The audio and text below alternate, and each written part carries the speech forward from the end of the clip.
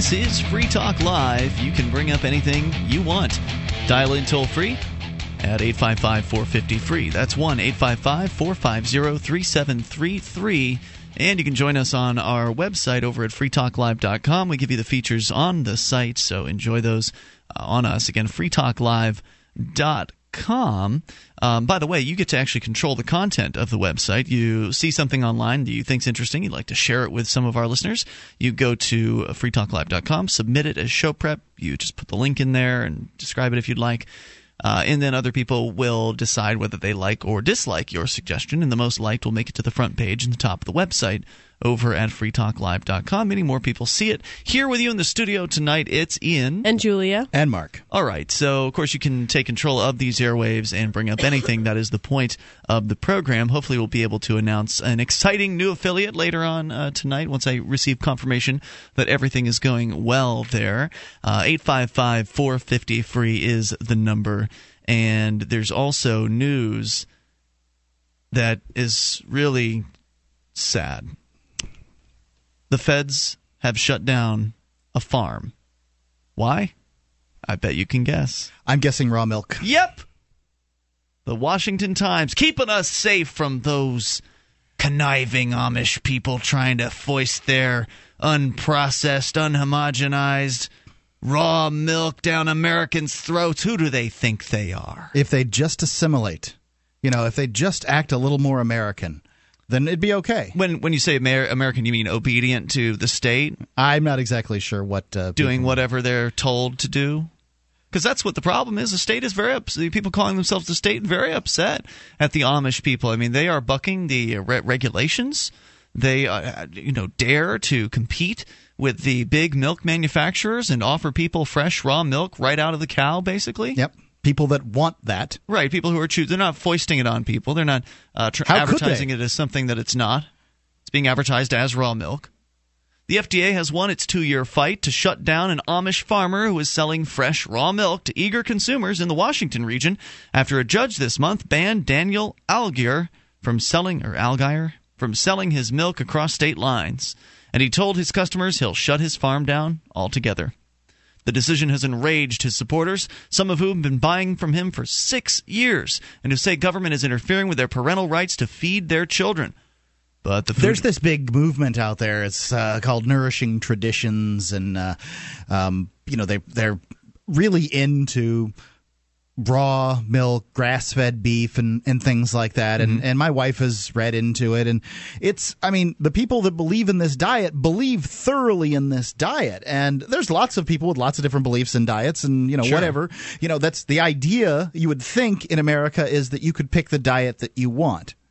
Well, to me, I find it so ironic because the standard American diet is what it's called, like what most people eat, which is generally a lot of processed food, is absolute garbage. Mm-hmm. So to say that, you can't have milk because it's raw, because you have to stay safe is just, it just laughs in the face of this, because most of what the government promotes you to eat is horrible for you.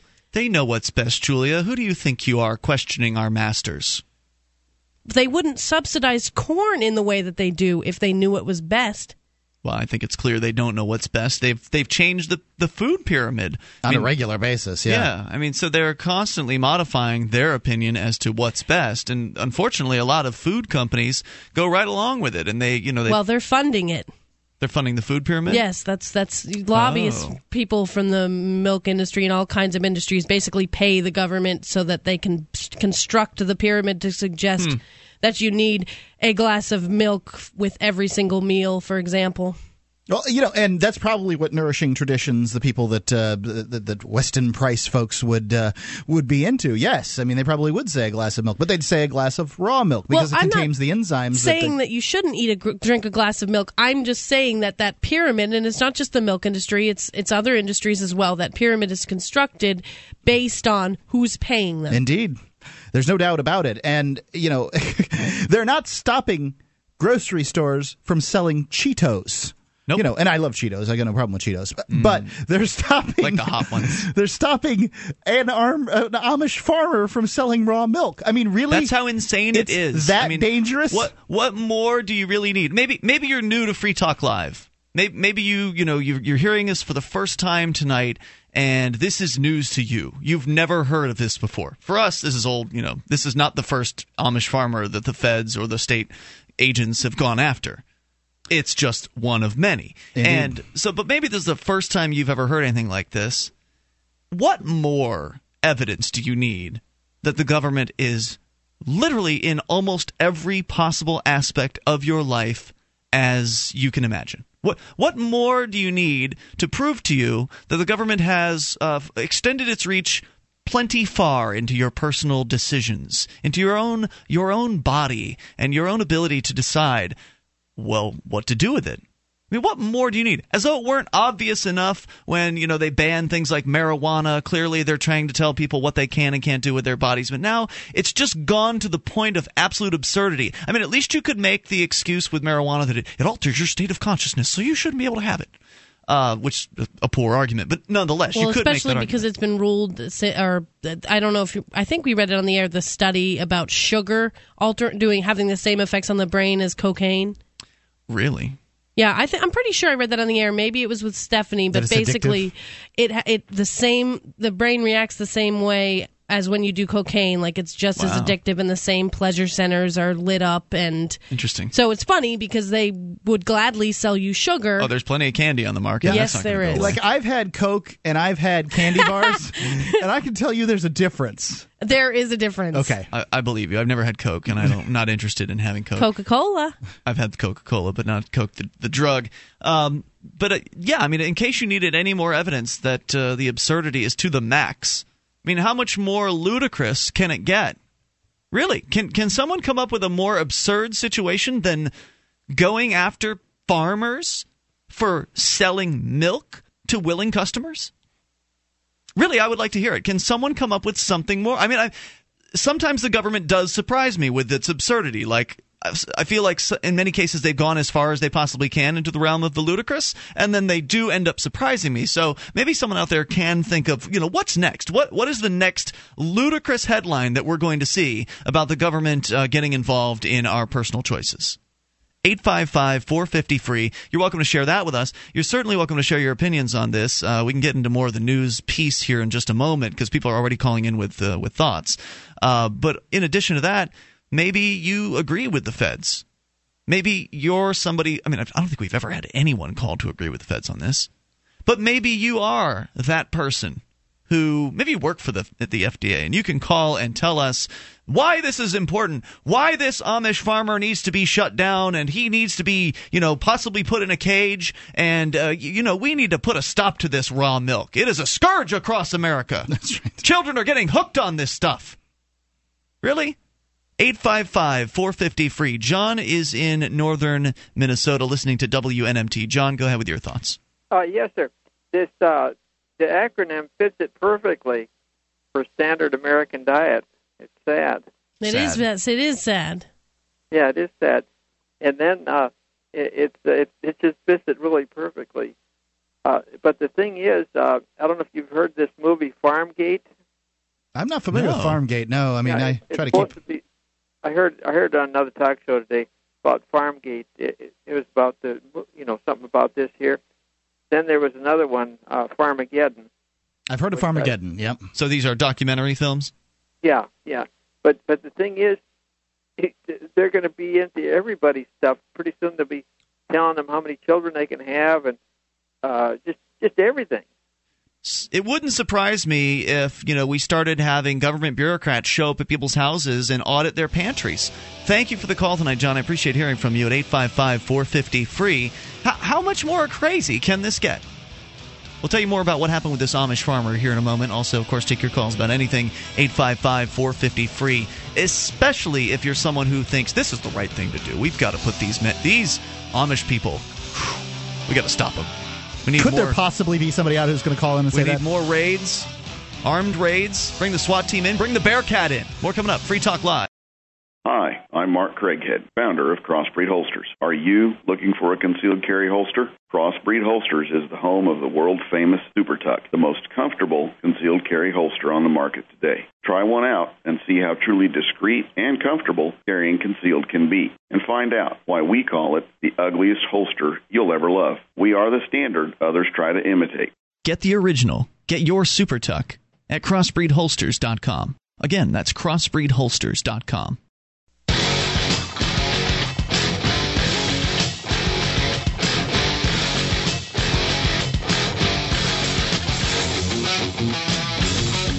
This is Free Talk Live. Toll-free number here, 855-450-FREE, the SACL CAI toll-free line.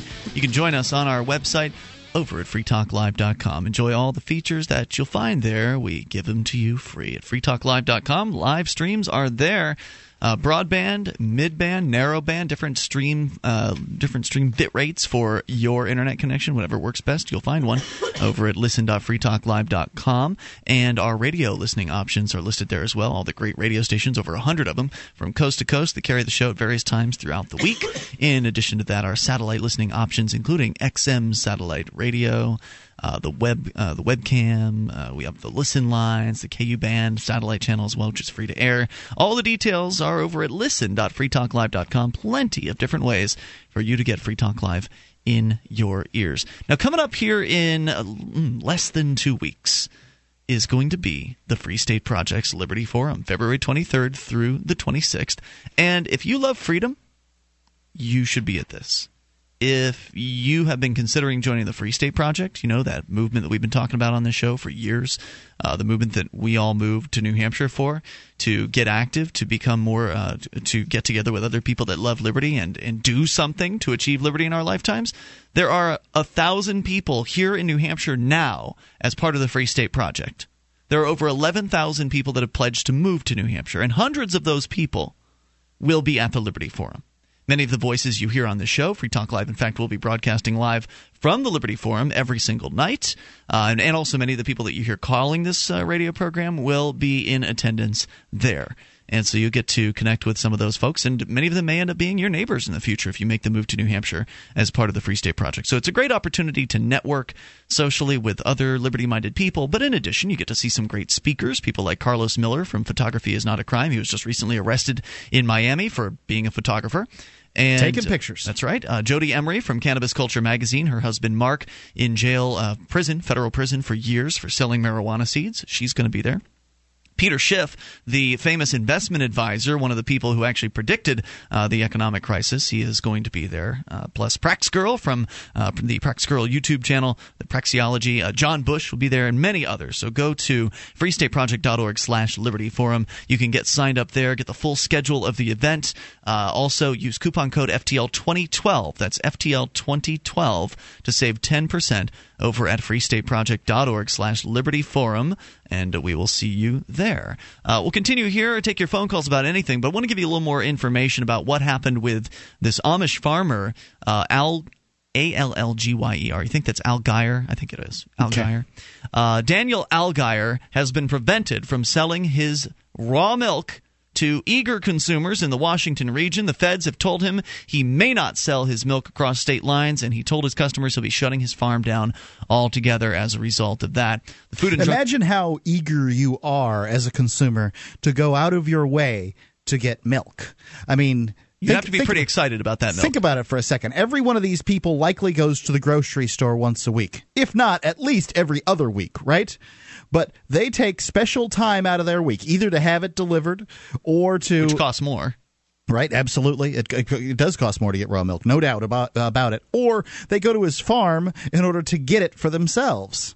And imagine how passionate you have to be about your milk in order to do that. The Food and Drug Administration, which launched a full investigation complete with a 5 a.m. surprise inspection and a straw purchase sting operation. The hell does that mean?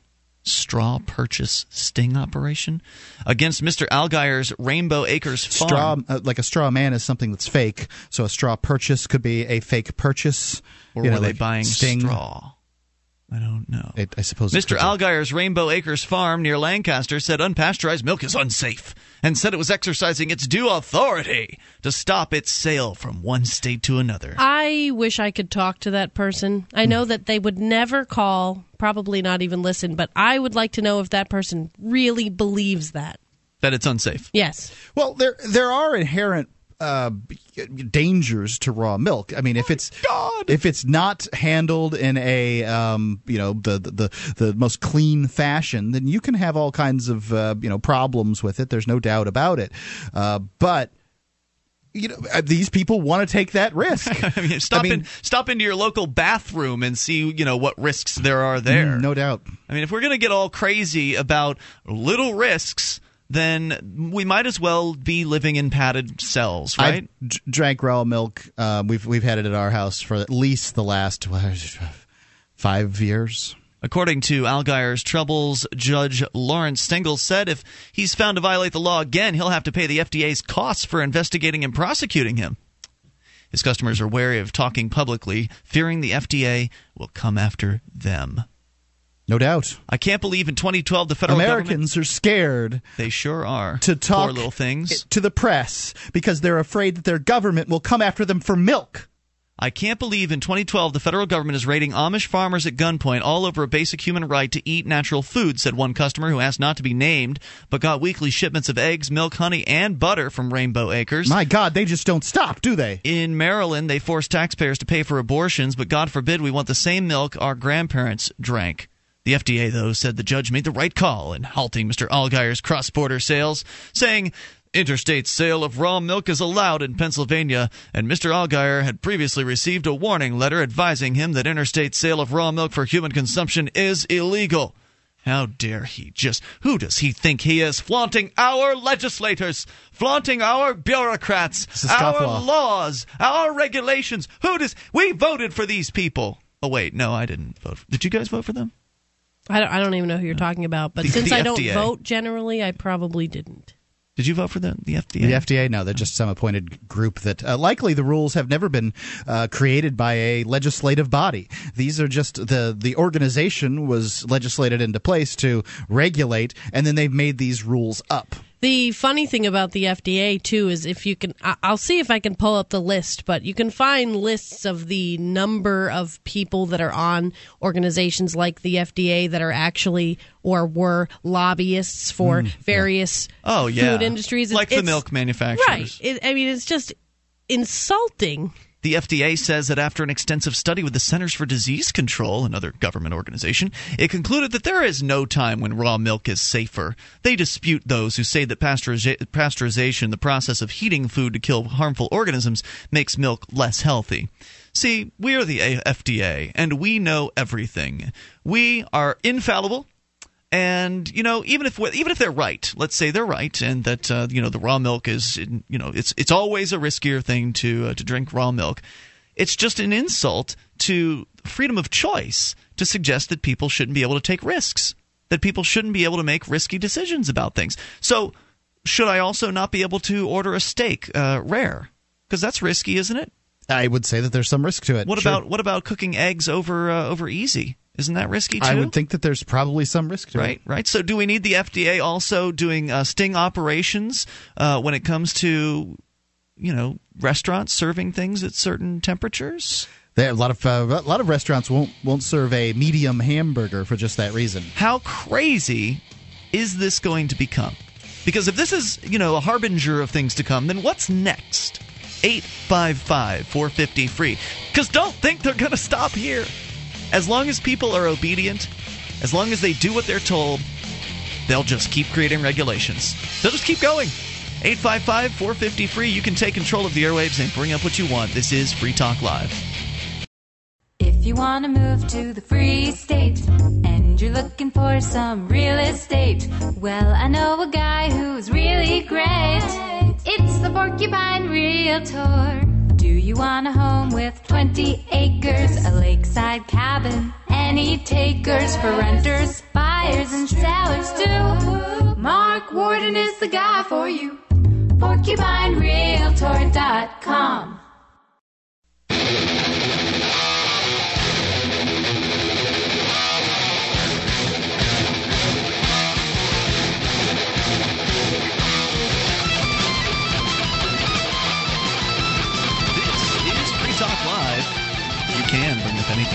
that you want. 855-450-FREE, the SACL CAI toll-free line. Here tonight, it's Ian. And Julia. And Mark.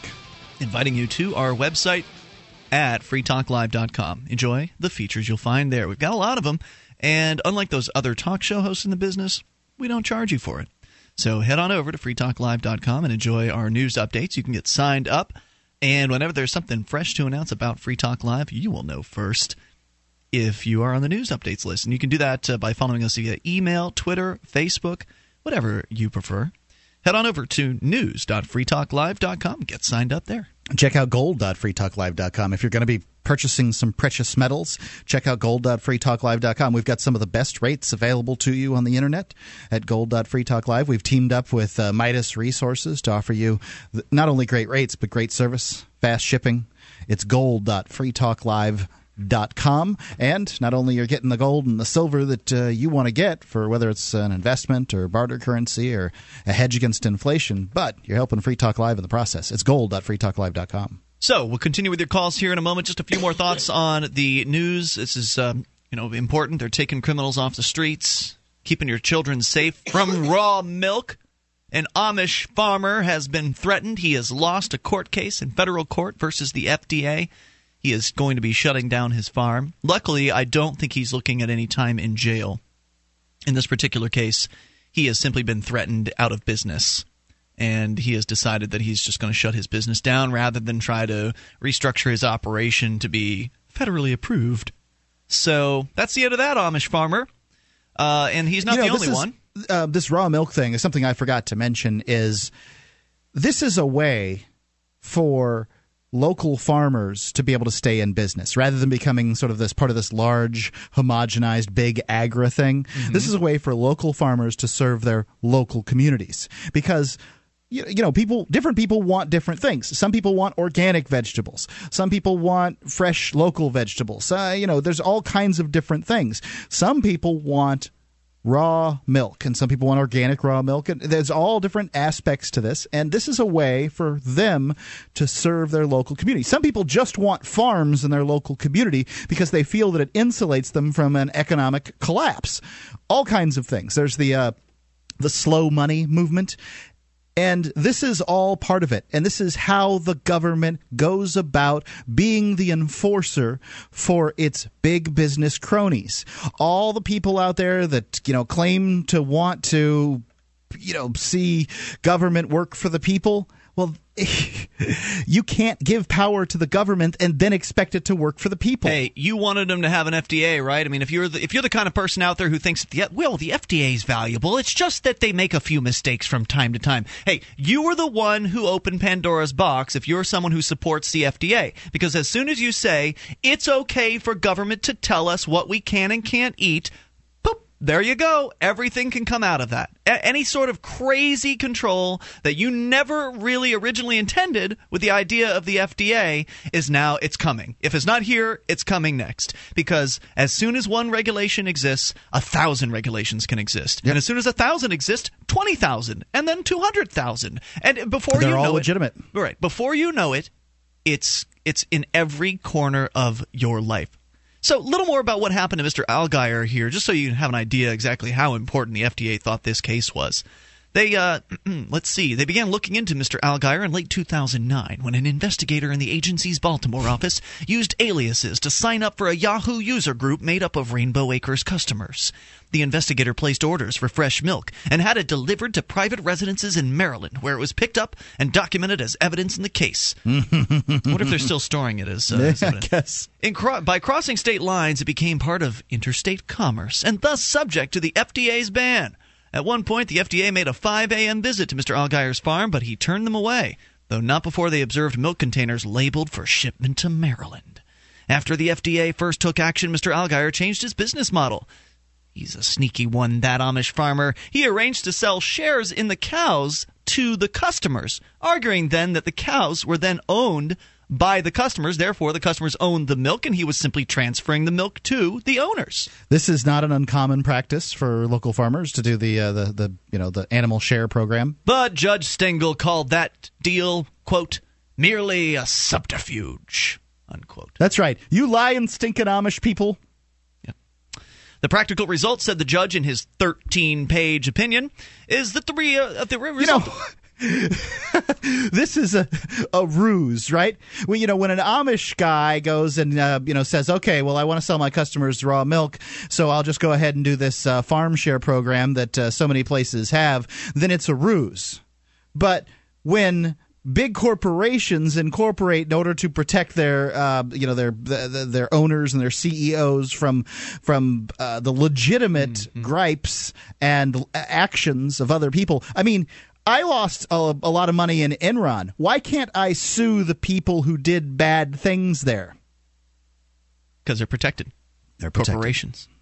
But that's what government does, Mark. It gives people... It protects those... Right, it gives the rich and the powerful and those who know the law and they know the legal system. It gives them protection from the rest of us mundane folks.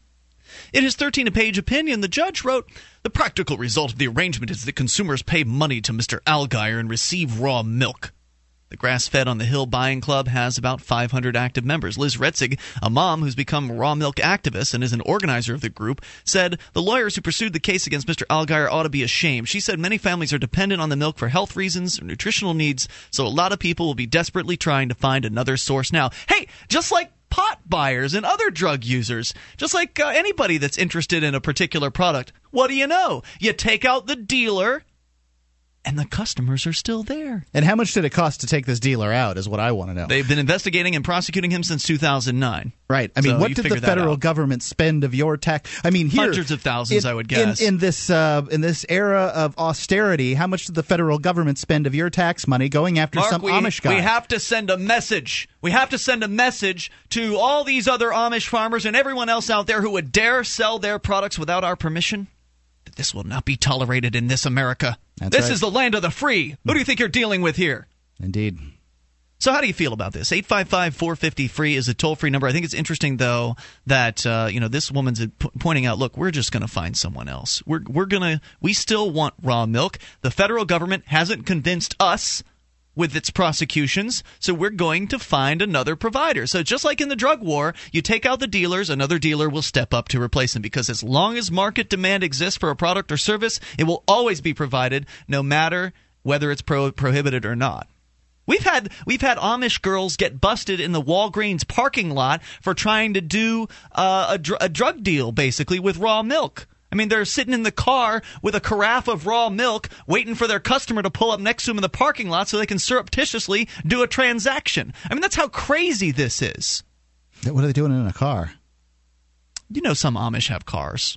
Some Amish have cars. Some of them are driven around, though. All right, so maybe they rode up on horses, Mark. I don't know. I don't remember all the details of the story, but that is a story. All right, so Aaron is in Cincinnati. You can bring up anything you want. Aaron, go ahead. You're on Free Talk Live. What's on your mind tonight?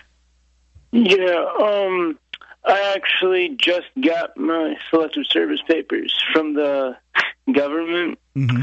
It was sort of like, yeah, fun. And I was sort of wondering, about all this. It keeps on, the main thing that stuck out to me is it says male has to, and if you're female, you get to just skip out on it. And I'm wondering, is there any precedent? Has anybody actually tried to challenge that yet, or... You mean, when you say challenge it, are you saying to try to force females into the system, or to say because girls don't have to do it, why do I have to do it? I don't want to do this at all, either. When my mom and dad are really anti-military, and when that came for my brother in the mail, my mom just threw it in the garbage, and nothing ever happened. But I've heard that some states have laws where they'll actually, when you get a driver's license or something like that, they'll automatically sign you up. But I think it depends on the state. So. That's probably true. In fact, Aaron, if you want to hang on, you say it's papers. I remember when it was me, I got just a postcard. So I wonder if there's more, is it a longer form nowadays? It's been a long time for me. 855-450-FREE. You can take control of the airwaves, selective service, Amish farmers, whatever's on your mind. Free Talk Live. Are you looking for camping, hunting, or shooting gear? ManVentureOutpost.com carries knives, ammunition, scopes, binoculars, laser sights, fish finders, and boating equipment from manufacturers like Aimpoint, Bushnell, Otterbox, Crimson Trace, K-Bar, Remington, Streamlight, Winchester, and more. ManVentureOutpost.com. Family owned and members of the Better Business Bureau. Prices so low, some can't be advertised. Get an additional 5% off with coupon code FTL. Get it quick. Get it from ManVentureOutpost.com.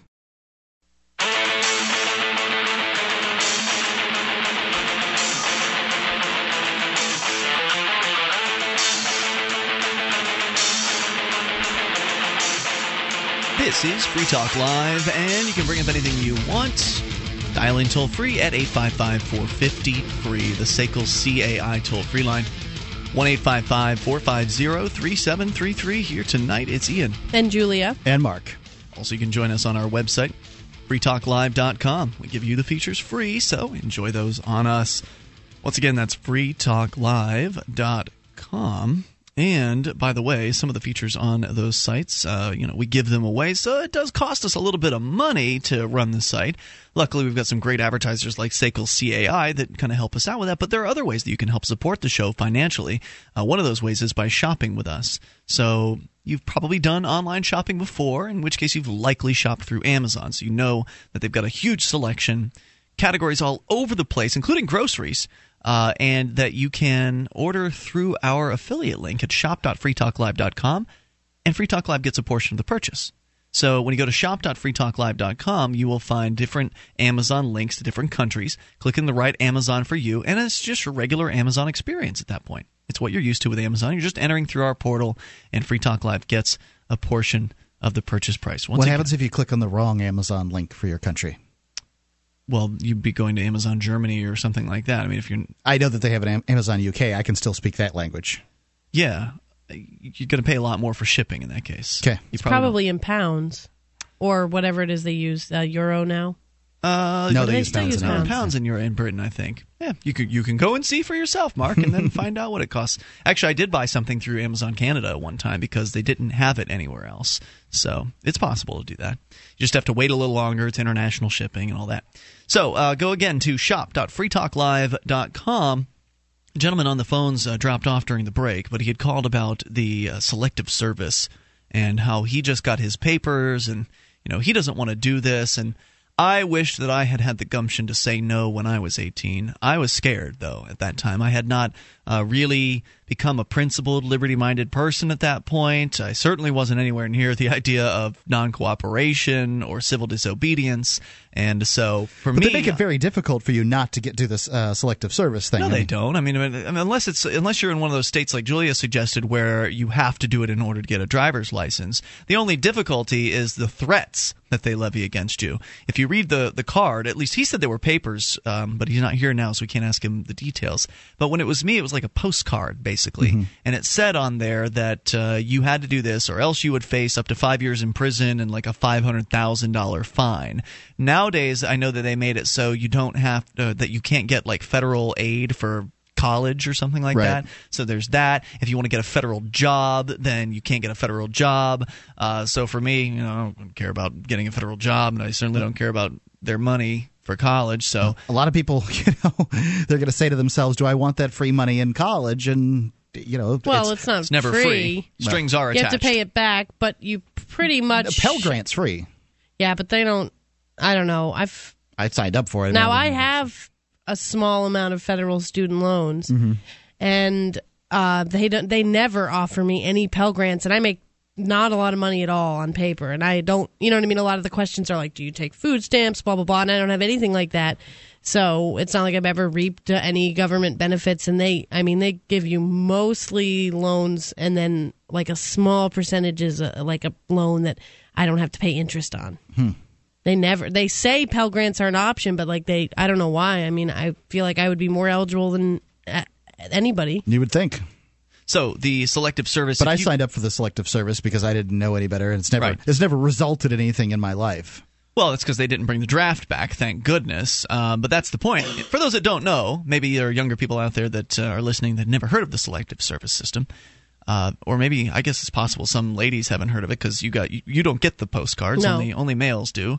This is the government's draft system. It has never truly been eliminated. When they ended the draft in the 1970s after the Vietnam War, they kept the selective service going. So this whole time, the entire structure for the draft, the political structure for the draft, has been in existence. The draft boards are still there. They're still populated with people. The selective service is still operating. It's still sending out these postcards to every 17-year-old boy across the country, which is, of course, another reason not to put your kids in government school, by the way. That's how they likely get your information. I wouldn't know. And they're sending out these draft cards. They're threatening people, and they're getting these young men to turn over their information voluntarily. Of course, it's not really voluntary if you're scared of the federal government, but ultimately you don't have to do it, and I think Julia's right. There aren't really any actual penalties. I don't know of any. I'm no lawyer. I haven't done all the research, but I've never heard of anybody having to pay a $500,000 fine to the federal government for not signing up for selective service. I think they just put that on there to scare you. I think it's a case where most people will fill it out because it's a postcard from the government. Sure. And especially because most kids are living at their parents when they're 18, and their parents will give it to them to fill out if they don't see it. So I don't think they feel like they need to go after people. They have your information. They can get you if they want to. Yeah, that's the strangest part. They know enough to send me the card, but they want me to fill it out. They need you to sign it. They need you to say yes. I guess but that's they don't really need you to say yes. I mean, it's for the draft. But why? I mean, right. But if they don't need it, then why are they doing it? It's a nominally a draft is not supposed to be voluntary anyway. Although there are theories out there that suggest that if they do bring the draft back, that you're not supposed to cross the yellow line or something like that. There's all kinds of theories in this world, no doubt about it. Maybe it's because when they implemented it, that was the old America where they at least had to pretend like they were still following like the Constitution and all that. I see what you're saying. So it's like a relic. Right, like now they just really can do whatever they want. Yeah. But they don't want to say that. So they kind of they pretend like they follow the laws, right? Well, yeah, sending out those postcards does give bureaucrats jobs, so maybe cutting the program would result in too much complaints from the unions. I want to know who's on these local draft boards. Good question. I have never even heard of one. They exist. Yeah, but who's on them? You'd have to contact the Selective Service, and then I don't know if they give that information out publicly. File a Freedom of Information Act request to see where that gets you. Never heard of somebody who's on a local draft board. Let's go to the phones and your thoughts. You can bring up anything you want, whether it's your experience with Selective Service or anything goes. Jay is listening in Indy. Jay, you're on Free Talk Live. Hello there. Oh, hi, guys. I just wanted to, before I started talking about my topic, I wanted to mention how awesome Audible.com was and Amazon shop.freetalklive.com. Well, great. So you went and got a free audiobook from audiblepodcast.com/FTL. Not only did I get a free audiobook, I got hooked on the service, and I downloaded about 17 different audiobooks, and I really love the service. So was it your first time with an audiobook, or had you had audiobooks before in the past?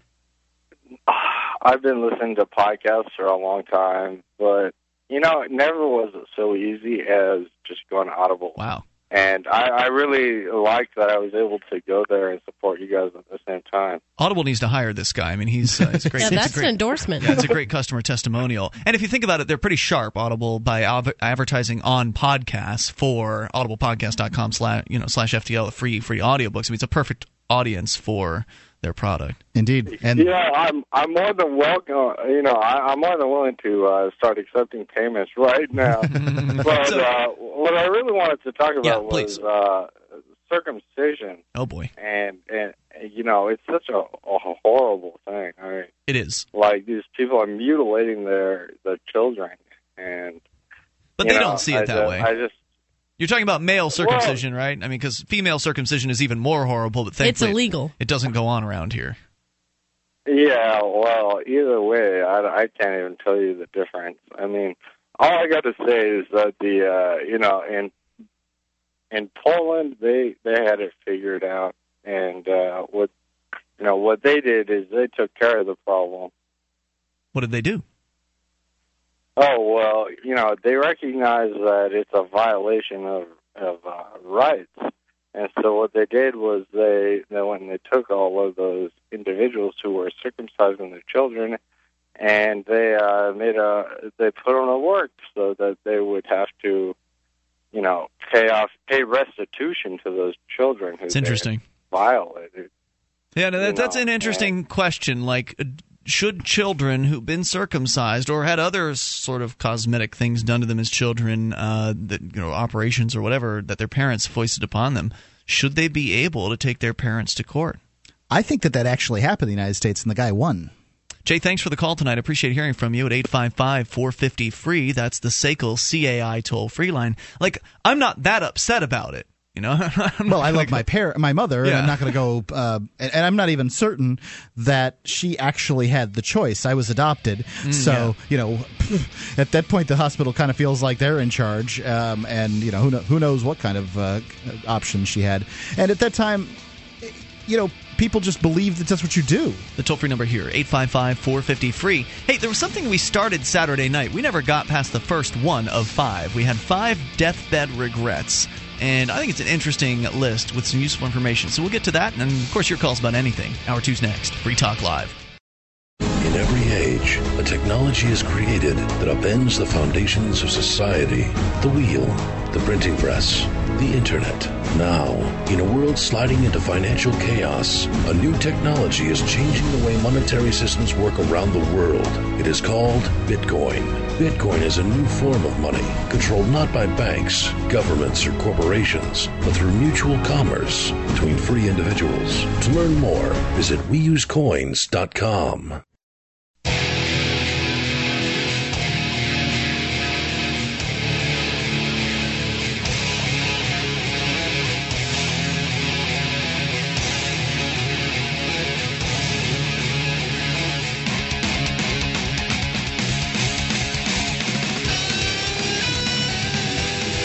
This is Free Talk Live. We're launching into the second hour of the program. You can dial in toll-free and bring up anything you want. 855-450-FREE. That's the SACL CAI toll-free line. 1-855-450-3733. Join us on our website over at freetalklive.com and enjoy the features you'll find there. Again, freetalklive.com. Here tonight, it's Ian. And Julia. And Mark. And by the way, if you want, you can actually control the content of our website. It's very simple to do. You just submit different things to it. Submit them as show prep, and they pop up on the site. Other people can then vote as to whether or not they like or dislike your suggestions. And the most liked make it to the front page and the top of the site. So head on over to freetalklive.com and get interactive there. As we go to your phone calls, still to come, the top 5 deathbed regrets. We'll continue that list from this weekend. And first we go to Patrick, listening in Cocoa, Florida. Patrick, you're on Free Talk Live with Ian, Julia, and Mark. Hey, how you guys doing today? Super. What's on your mind, Patrick? Hey, I got a couple things. The first thing, I think, when you're talking about raw milk or circumcision for that matter, I think language is pretty important. Because, like, in reality, we should say these Amish people are selling milk. Everyone else is selling pasteurized milk. You know what I'm saying? Because it is just milk. I guess that's true. I see what you're saying, yeah. So you're saying that the pasteurized milk should be called pasteurized milk and the raw milk should just be called milk. Yeah, in my mind, and people who are circumcised should that's for circumcised. Everyone else is intact. I never use the word uncircumcised because I think it's misrepresenting what's really going on. Interesting. So yeah, so basically acknowledging the natural state and then using modifier terms on top of that. Correct. And my second thing was, I don't know if you know how it works or not, but the Amazon, your link through Amazon. Yes, sir. Does that link ever change? Because what I've been doing is going to like friends' house and stuff, and I'm on my computer, whatever, fixing it. I'll add a bookmark to Amazon, but through your link. Okay, so here's what you can look at. When you go to shop.freetalklive.com and then you click on the Amazon link, you'll see in that first URL there's a code that's it's like Free Talk Live 20 or something like that. You can see Free Talk Live -20, that's for the US site, and there's another one that's like Free Tali something or other if you're on the international sites. But you'll see our little code up in there. As long as that code is in that first Amazon link, it basically sets a cookie on that person's computer. And so if you go back Yeah, if you go through that same link again and again, then that'll work for them. Yeah, but if they... Yeah, Sorry, I was going to say... So far, it's been the same. So far, it's been the same link, so I haven't been worrying about it. I don't know if it ever changes. I was just curious. No, it does not ever change. And in fact, you can take that code if you want, and if you want to share, say you've got something you bought on Amazon, you got a new video game or whatever, and you want to share that with your friend. Oh, you think you should pick up this game? You can take that Free Talk Live code, that portion of the URL, and tack it on to any Amazon link, and it should also give us credit for that too. So there are ways to construct links with that code in them, but I can't give you more detail and technical detail here on how exactly to do that. You just have to know what portion of the code to take out and paste. Okay, I understand. And hey, I love you guys' show. You must. Yeah, I'm down here in Florida. I can't wait to get up there to the Free State. So great. When are you coming I'll up? see you guys soon. But I got to get a financial situation. I got to get a job ready up there. I'm an AC mechanic down here, so you're an air conditioning. You said AC, like air conditioning. Yeah. There's a lot of houses that need air conditioning up here. Gosh. There are a lot of houses that need air conditioning, but also as long as you're, HVAC, you can handle heating stuff, then there's a lot of that work here too. Oh, yeah, definitely. We heat down here every once in a while. So yeah, right. You got to know it. Hey, Patrick, thanks for the call tonight. See you in the Shire in New Hampshire when you get up here. 855-450-FREE is the SACL CAI toll-free line. You can take control of the airwaves. And also, as far as job resources are concerned, a lot of people are pretty concerned with having that job lined up before they get here. Of course, we're talking about the Free State Project, people moving to New Hampshire as part of a movement of liberty-minded people all concentrating their activism in one place. And there are a few different resources for jobs. The Free State Project has a jobs forum. On their forum, they have a forum, and there's a jobs, I believe, subsection there where people across the state, whenever they see jobs, they're posting them there. And there's, I believe, some other links to other job sites. I know you can go to jobs.freekeene.com. If you're looking in the Keene area, that'll take you right to the jobs forum, with some useful links like to temp agencies and classified ads, Craigslist, etc., other places where you can look for jobs. And there's also a Manchester jobs section in the Shire Society forum. So when you go to forum.shiresociety.com, you'll find both the Keene and Manchester job sections. So there's some resources for those of you that are looking. Of course, always a good idea to get your finances in order. Though some people who have looked for jobs prior to moving haven't been too successful. It seems as though people have the most luck from what I hear. Thankfully, I didn't have to look for a job. I brought mine with me. But from what I understand, being in New Hampshire makes it easier to find a job. Well, I have heard that a lot of companies won't take you seriously, if you live in another state. I've heard. I've heard that situation totally un-Free State Project related. Like, I've known people who wanted to move and they couldn't find anyone to take them seriously until they actually lived in that state. Until they had a 603 area code number, and until they were able to come physically into the office. And what about Google Voice? You cannot get a 603 area code number out of Google Voice. Really? But what you can do is you can get a cell phone with a 603 area code while you live in another state. Oh, you get like a track phone? I had a Sprint phone 603 in Florida. Yeah, we went to Sprint before we decided which cell phone company we wanted to go with when we moved up here, which is a worthy thing of looking at because sometimes you're not going to be able to move your cell phone provider up to a different state. They just may not have the coverage. Some cell phone companies are regional, etc. So we determined, based on coverage maps and all that and pricing, what cell phone company we were going to go with, went to Sprint down in Florida, and then said, we're moving to New Hampshire and would like to have New Hampshire number. And they're like, oh, yeah, sure. So it's no problem. But they're still probably, if you get, say, a mailbox or something like that and a cell phone with the right area code, they're probably going to want you to come in for an interview, and then you're going to be like, okay, well, I'm going to have to schedule the plane ride. Yeah. So it definitely seems to help people to be here. But obviously, if you're going to be here, you've got to have money in savings. You've got to be prepared to live for a little while without having a job. You could do what I did, which was I got a job at like a minimum wage style. I think it was a little more than minimum wage, but I worked at Panera in Florida part-time when I was going to school down there, and I just called my Panera, up here, and I had an interview waiting for me. I said, I'm moving to, you know what I mean? And transferred. At the very least, I actually ended up going into management, so I was making more money, but at least when I got here, I had something. an $8 an hour job, you know what I mean? Some and Walmart money does coming that in. Stuff, and Target. So if you can find a chain, You know what I mean? If you have a little money saved up and you just want to kind of ensure like at least a small paycheck when you get here, I would suggest finding some sort of chain where they let you transfer. So we started this story or this piece on the weekend on Saturday night. We got through number 1 of the top 5 deathbed regrets. And I thought, this is useful information. I mean, they interviewed a lot of people on their deathbeds, basically.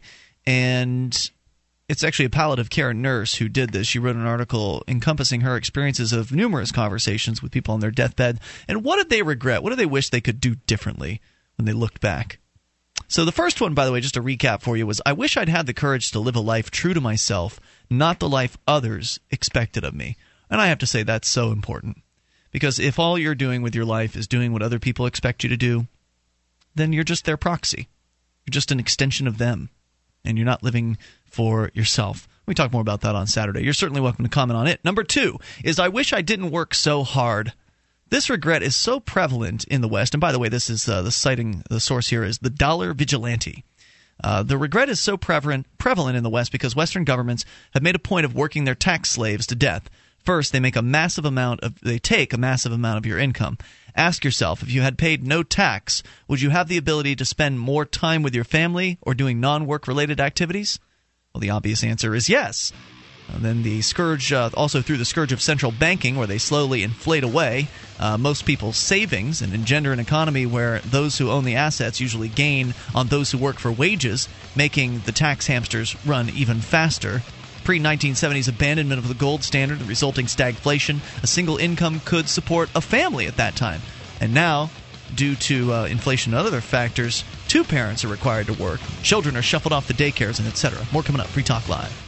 Do you have a product or service that you can sell to a national audience? Free Talk Live is a nationally syndicated radio program on more than 100 radio stations coast to coast. We've been named to Talkers Magazine's Heavy 100 list. That's the 100 most important radio talk shows in the nation, thrice. And 5 times the best political podcast from podcastawards.com. You can have access to our more than 100 radio stations and our large and loyal podcast audience for less than $1,000 a month. Contact me, Mark, at freetalklive.com.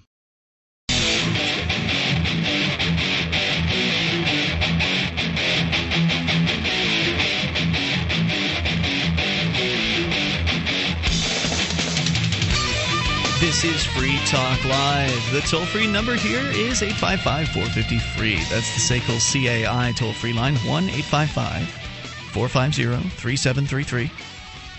And you can join us on our website. freetalklive.com is the place to go. We've got a lot of features there. We give them to you. So head over there and enjoy them on us. And those features include the Shrine of Female Listeners, dozens of ladies who've taken the time to send in their validated photo or video over at shrine.freetalklive.com. Had a Shrine submission last week, but unfortunately the lady in question did not actually send in a validated photo. She sent in several photos of herself, and I believe it's her. I have reason to believe that it's her, but the point of the validation process is to prove it, to prove that you are who you say you are, and that you're not just some teenage boy on the internet sending us a picture. Plus, it looks good for Free Talk Live when when female listeners holding up a sign that says Free Talk Live. Right. So that's the idea. A sign is kind of the traditional way to validate, but some people have come up with really interesting, creative ways to validate as well, to prove in their picture that they are Free Talk Live listeners. So go and get the details over at shrine.freetalklive.com. That again is shrine.freetalklive.com. As we continue here, deathbed regrets. Your thoughts are certainly welcome on these. A palliative care nurse has written an article over at it's by the Dollar Vigilante. It's the website apparently where this is being hosted, reprinted over at LouRockwell.com, about what is it that our fellow humans are looking back on their lives and saying, boy, if I could do it all over again, I would change this. Seems like a valuable thing to know. Yeah. Number 1 was I wish I'd had the courage to live a life true to myself and not the life others expected of me. Number 2, I wish I didn't work so hard. And the article points out correctly here that because of taxes, it's come to a point where it feels like in a lot of families, both parents have to work in order to get the bills paid, keep food on the table. And it didn't used to be that way.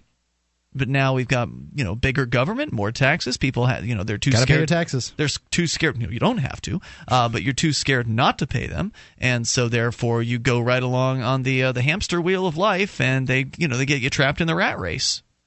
And then you look back after it's all said and done, and you wish you'd had more time for yourself. Well, maybe you shouldn't have gone along to get along. Maybe you shouldn't have done everything you were told to do. Because the more we become obedient, we touched on this in the first hour, the more we're obedient, the more we do as we're told by the government people, the more they own us. The less you're living for yourself, and the more you're living for someone else. There's plenty of evidence that when you don't do what they tell you, that they own you too. Well, they will put you in a jail cell. There always is that possibility. Strong proof. But not always. There are millions of Americans who don't pay taxes, Indeed. and the government has never gone after them. And if enough people gather together who also don't pay taxes and they do it together, then that makes it even more unassailable for the feds. If people just decided tomorrow that they didn't want to believe in the government anymore and didn't want to obey or pay them anything anymore, then they would have a real tough time enforcing anything. The reason why the government is the way it is because we allow it to be. It's all of our fault, collectively. So, continuing here with the piece, it talks about the folks and why the lifestyle has changed and how the costs are higher because of taxation. Anyway, parents are required to work and children are shuffled off to daycares and government indoctrination camps at a young age to endure for 20-plus years of education. And this is also not to mention the cubicle lifestyle so popular in the West and the long soul-draining commutes that are also common. That's an interesting point about the 20 years of education. I think that we've seen evidence that young people, they're very bright. When given the opportunity to explore their own educational interests, they can educate themselves. Unschooling proves that you don't need centralized control and some group of bureaucrats to decide who should be educated and under what topics and what curriculum and all that. That kids can decide these things for themselves. And with an unschooling kind of situation, there's nothing to prevent a young person from becoming an entrepreneur in those cases. In fact, we've seen stories about a millionaire 7-year-old or something like that who started out shining shoes and was very entrepreneurial from an early age, and before I think he was 13, he had $1 million or something like that. And there's success stories out there. It's not a luck thing, it's an entrepreneurship thing. And in the government schools, they don't encourage that at all. If you try to go there and sell now or laters or something under the table, well, they're going to go after you. Exactly. And you got to ask permission if you want to do business. You have to get a license. You have to get your permission slip, your hall pass, or your business pass. So government school is just the government control grid, kind of on a smaller basis. And then when it's preparation, teaching kids to be obedient for when they finally get out. It does seem like there's a lot of obedience involved, and to some extent, I can understand why they choose to crack down on that obedience. But if these people were really the servants that these civil servants claim to be, then you'd be able to, step out of the classroom, use the bathroom, and come back in without begging permission from them. I mean, This is actually the one thing I think government has been very successful at, and it's the government indoctrination camps. Yeah, they're not good at much, but they are very good at indoctrinating kids. Oh, yeah. In fact, we've recently been hunted down by the Keene and Swansea police here in southern New Hampshire because liberty activists, a handful of us, have been going to government high schools and handing out information to students after school. And this is very upsetting to the people in the status quo. I mean, oh my God, these radicals are coming here and suggesting that kids think for themselves and suggesting, freedom-related ideas. We can't have this at our government schools because it threatens the status quo. It threatens the legitimacy of the state. And so they call the police. The police are now trying to serve me with no trespass orders, saying that I can't set foot on a local high school campus. Well, that makes the courthouse high school. Pretty soon you won't be able to go anywhere. That's the way it's looking, Mark, because it's a big joke, the idea that you have the right to assemble, the idea that you have the right to free speech, that you have the right to be the free press. These are all rights that are being violated in this particular case because I'm being forced to pay for these schools. I'm being forced to pay for the courthouse. In fact, I was threatened at the courthouse today as I was doing jury outreach. I was told if I didn't cross a certain line within a second, I would be arrested for trespass. So they don't want me reaching out to jurors with the truth about jury nullification. They don't want me reaching out to young people with the truth about freedom, and they're very, very threatened by this. So what also has happened as a result is just to kind of prove what Julia said, that this is a very effective program, a lot of these young people, very indoctrinated, are coming on the Free Keene Facebook page, and they're commenting about how they don't appreciate that we're disrespecting their principal. And just thinking back to my experience in school, there would have only been like one kid in all of high school that would have been such a brown-noser toward the principal that he would have, stood up for the principal like that. In this case, there must be. You guys have been pretty effective in driving the kids together then, huh? There must. What do you mean by that? Well, apparently there's a bunch of kids there that they love their principal, man. Maybe they just dislike you. Maybe they didn't like their principal as much ahead of time. Well, it's a new principal, so maybe he hasn't had the chance to really burn on kids yet. But it just really shows. I think things are worse now than they were 10 years ago in government school or 15 years ago. I think that these kids are being very heavily indoctrinated. Just reading. Go ahead, check it out. Free Keene, the Facebook Free Keene page on Facebook. You can read all their comments. They're all public, and they're all very obedient. All of the statements are very obedient. The fact that you didn't go, they're very upset with the fact that we didn't go through the process. Because we could have gone to the school board and presented to them the documents that we wanted to hand out to the young people, and then they just would give us permission. All we had to do was ask permission, and we would have been given permission according to the students. Sure. Right, exactly. 855-450-FREE. I don't know if they're indoctrinated, but they're certainly foolish if they think the school board was just going to dish out permission. They don't understand. More coming up. This is Free Talk Live. DVD, books, music, instruments, periodicals, computers, software, electronics, photo, cell phone, office products, home and garden, bed and bath, furniture, kitchen, pet supplies, automotive, hardware, apparel, shoes, jewelry, grocery, healthcare, sports and outdoors, toys, games, used, and more. It's a department store at your fingertips. Shop.freetalklive.com. Get all your shopping done. Get a great deal, and a portion of your purchase goes to benefit Free Talk Live when you enter Amazon via shop.freetalklive.com.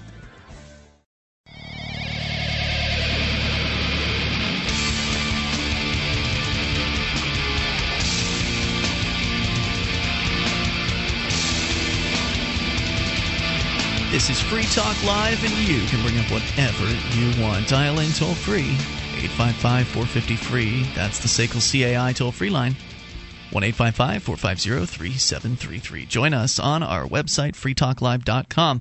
We give you the features on the site, so enjoy those. Again, freetalklive.com. And here with you tonight, it's Ian. And Julia. And Mark. So we've been talking about some deathbed regrets. We'll continue that discussion. We kind of got sidetracked into a discussion about government indoctrination, which, of course, is always an important subject to discuss. I also want to tell you about where you can get some interesting liberty news online. Right, uncovering the secrets and exposing the lies. That's what the readers of freedomsphoenix.com get every day.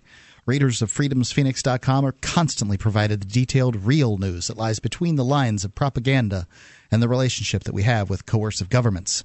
freedomsphoenix.com offers up-to-the-minute updates on the economy, technology, communications, and the rise of the police state. Go now to freedomsphoenix.com and sign up for the free daily dispatch. It's freedomsphoenix.com. All right, so we were talking about government indoctrination, and Julia, you had said that government screws a lot of things up, but this one they've done a good job. Not good at educating kids, but good at creating obedience, right? Creating kind of little drone serfs. Well, I mean, it's taken them a while. This has been years and years, decades in the making, right? But I think that as time goes on, the kids are coming out more and more and more indoctrinated. I think so. For me, it's pretty obvious when I see commentary on Ron Paul. I see a lot on Facebook now. I'm not saying that just because you don't like Ron Paul means whatever. But when I see people talking about these issues, they're so clueless. I actually saw a direct quote from someone said that liberty and freedom is just propaganda, and that liberty means different things to different people. I believe that. What? That liberty means different things to right, different but people. He said that the concepts of freedom and liberty are just propaganda. I think liberty has a definition for sure. It does. Words do have meanings. That much right. is true. I mean, but I just see some people things... want the liberty to steal from their fellow man in order to get what they want. That would be the freedom, I believe, to steal from their fellow man. Well, that's just propaganda. But the point is that I see this all the time, and when I see it, I just think, wow, this is what kids are coming out of school like.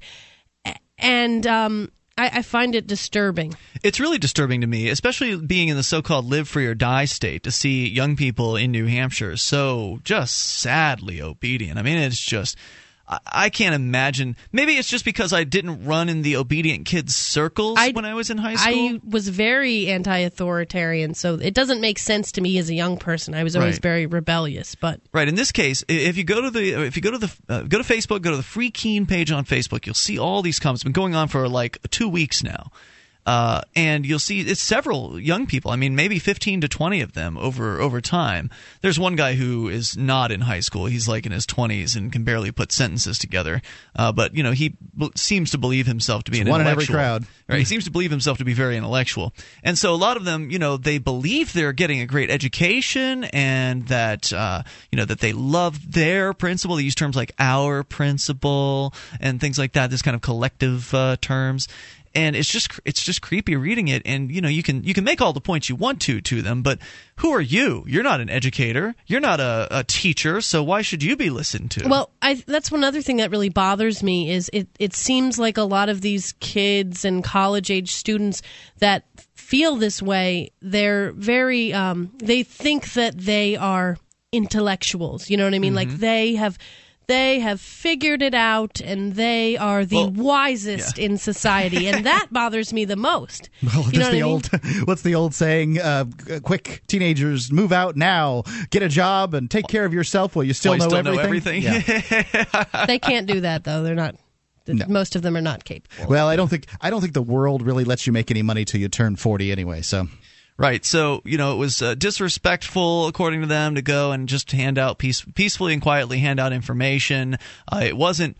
The principal doesn't deserve any blame for threatening us. It's never a threat when the police are involved. I mean, it's just so much. I can't even go through for you the dripping obedience that came from these young people's quotes.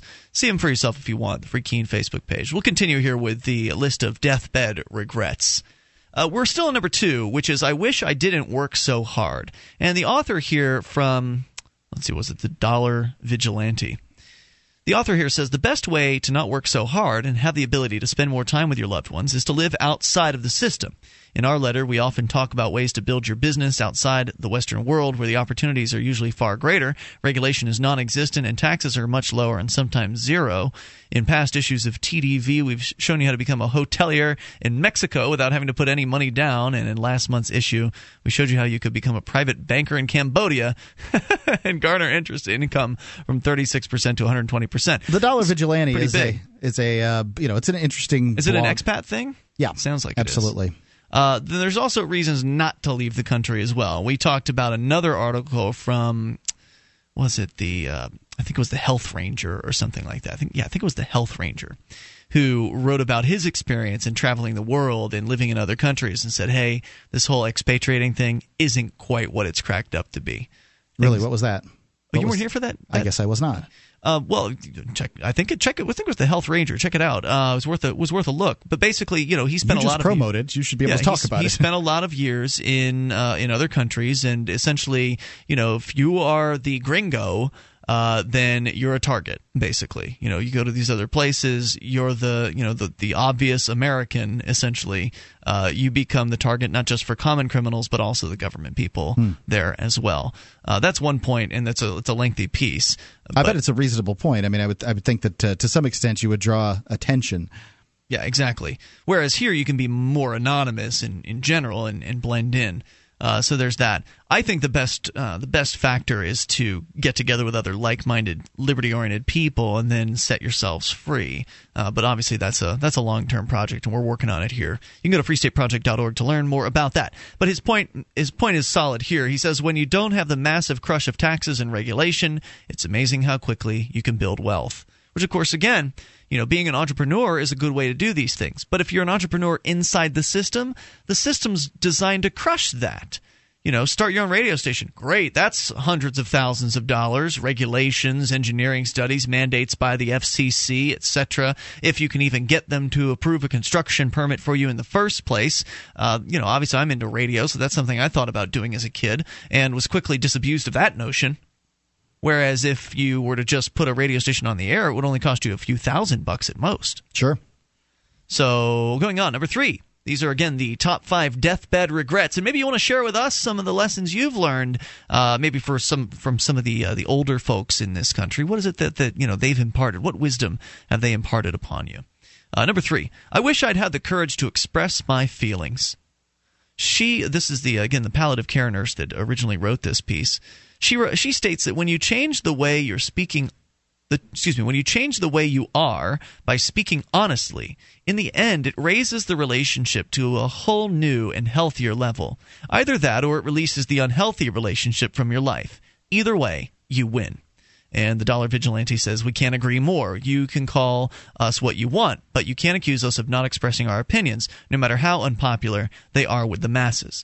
And this one ties right back into, I think, number 1. It's almost another rephrasing of it. I wish I had the courage to live life true to myself and not the life others expected of me. Kind of the same thing as I wish I had the courage to express my feelings. If you're holding back what you really think because of what other people are going to think about what you think, then again you're molding yourself to their expectations. And I think Harry Brown's silver rule is important to impart at this point. And the silver rule is that if you are true to yourself and you be yourself openly, then you're going to attract the people that appreciate you. Whereas if you're living your life for someone else's standards or to someone else's expectations, then you're going to attract the wrong people to you. You're going to attract the people that are looking for someone living that particular set of circumstances. But that's not you. That's true.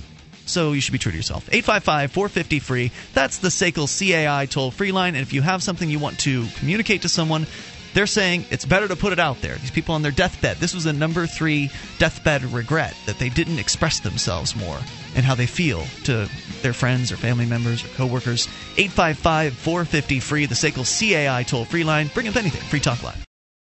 Become a Free Talk Live amplifier for just $3 per month. You'll get perks and you'll help us free more minds worldwide. Visit amp.freetalklive.com.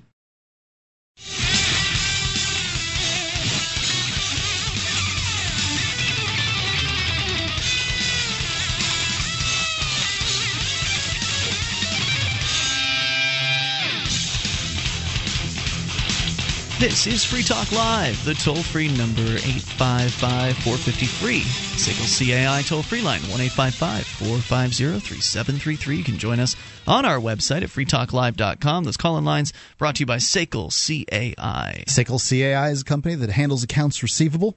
They do collections, early out billing. They purchase charged-off receivables. They know that the way they treat your customer reflects on you. Their staff is respectful. They record every call so that you go back and check it later.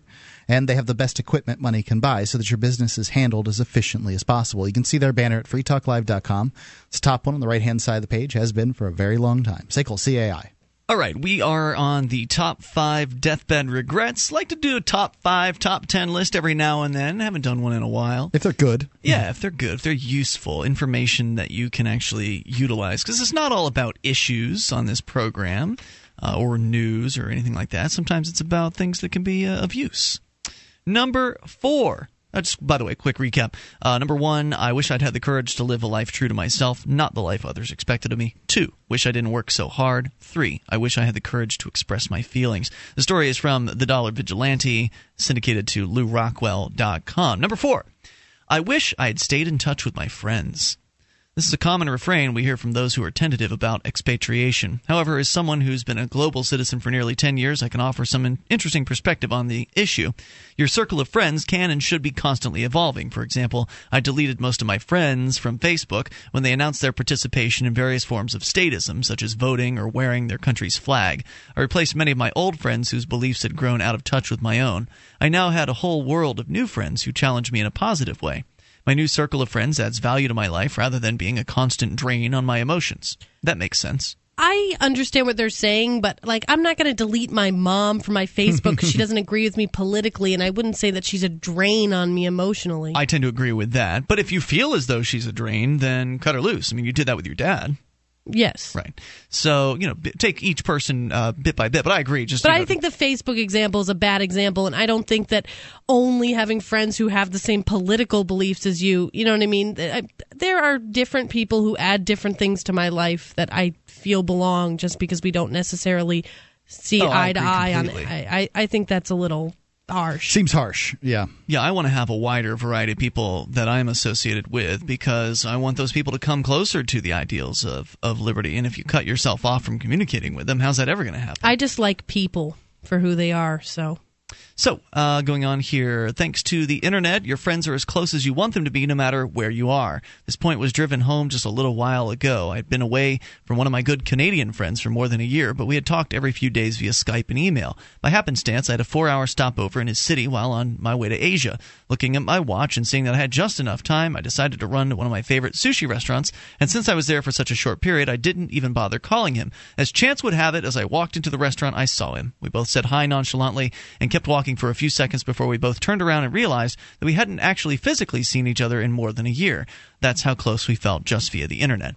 Sometimes you can live in the same town as your friends and never see them. And sometimes you can be halfway around the world and see them via the internet every day. Location is not as important as it used to be. That's a pretty close friend that you would, the situation he's talking about there that should be, wouldn't even think we haven't seen each other physically in such a long time. I mean, it's a close friend that you're talking to on the internet on a every few days. I recently, there was a girl who I was friends with when I lived in Idaho, which was over 15 years ago.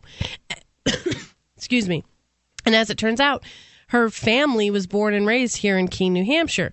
So she found me on Facebook one day and said, haha, I was born and raised in Keene, New Hampshire. You live there. That's funny. And how long had it been since you'd heard from her? Then, probably that was when I moved here, so that was 5 years ago, so 10 years. Mm-hmm. But we don't talk, she's on my Facebook, I think, but I'm not really that active on Facebook. Right, I've still got a bunch of my friends from high school on Facebook. Well, she came here to visit for Christmas, and we agreed that we would get together, and I was dreading it because... Really? Well... when you haven't seen someone in 15 years, you could be totally not alike. It could just be awkward. I know. I've changed a lot in 15 years. Well, we had so much in common, and I thought, well, I'll go. We met at a coffee shop. We stayed there till it closed, sat there for 5 hours and talked. And when we left, we both felt like, man, I'm so sad you don't live here because we would be best friends. Aww. And she actually surprised me the other day. She mailed me a package in the mail, and it had this really long letter about how she was glad that we had reconnected. And she gave me a little gift, and it was like just the most touching thing ever. That was very unexpected. So well, and it was because did she find you on Facebook? Is that how she? Yeah, she found me on Facebook, but. I saw there was somebody I was talking with recently who found his son, he lost his son years ago, and or it was an adoption thing or something like. I don't remember the details, but it used to be that you had to hire a private investigator to be able to find your whole family members in these sorts of situations, especially with adoptions. And then he just typed the guy's name, I guess, into Facebook, and there he was. And that got them back together. Different adoptions are different. I wouldn't be able to type my birth parents in at all. I don't know how he got the information, but the point being, Facebook is bringing people together that otherwise never would have. Which is funny because I actually... there are things I really dislike about Facebook, and I often think about getting rid of it. Because it really sucks your time up. That's my fault, though. I hate... I understand it's my fault, but some days I'm like, I didn't do anything today except for sit on Facebook. What a waste of life. Yeah. I mean, sometimes I think I'd be so much better off without it. I know how you feel. But feel. At the same time, I'd feel so disconnected. Yeah. It's a struggle, isn't it? It's one tough. of those things. Number 5. I wish that I had let myself be happier. These are the 5 deathbed regrets. Top 5. I wish that I'd let myself be happier. The writer states, fear of change had them pretending to others and to themselves that they were content, when deep within they long to laugh properly and have silliness in their life again.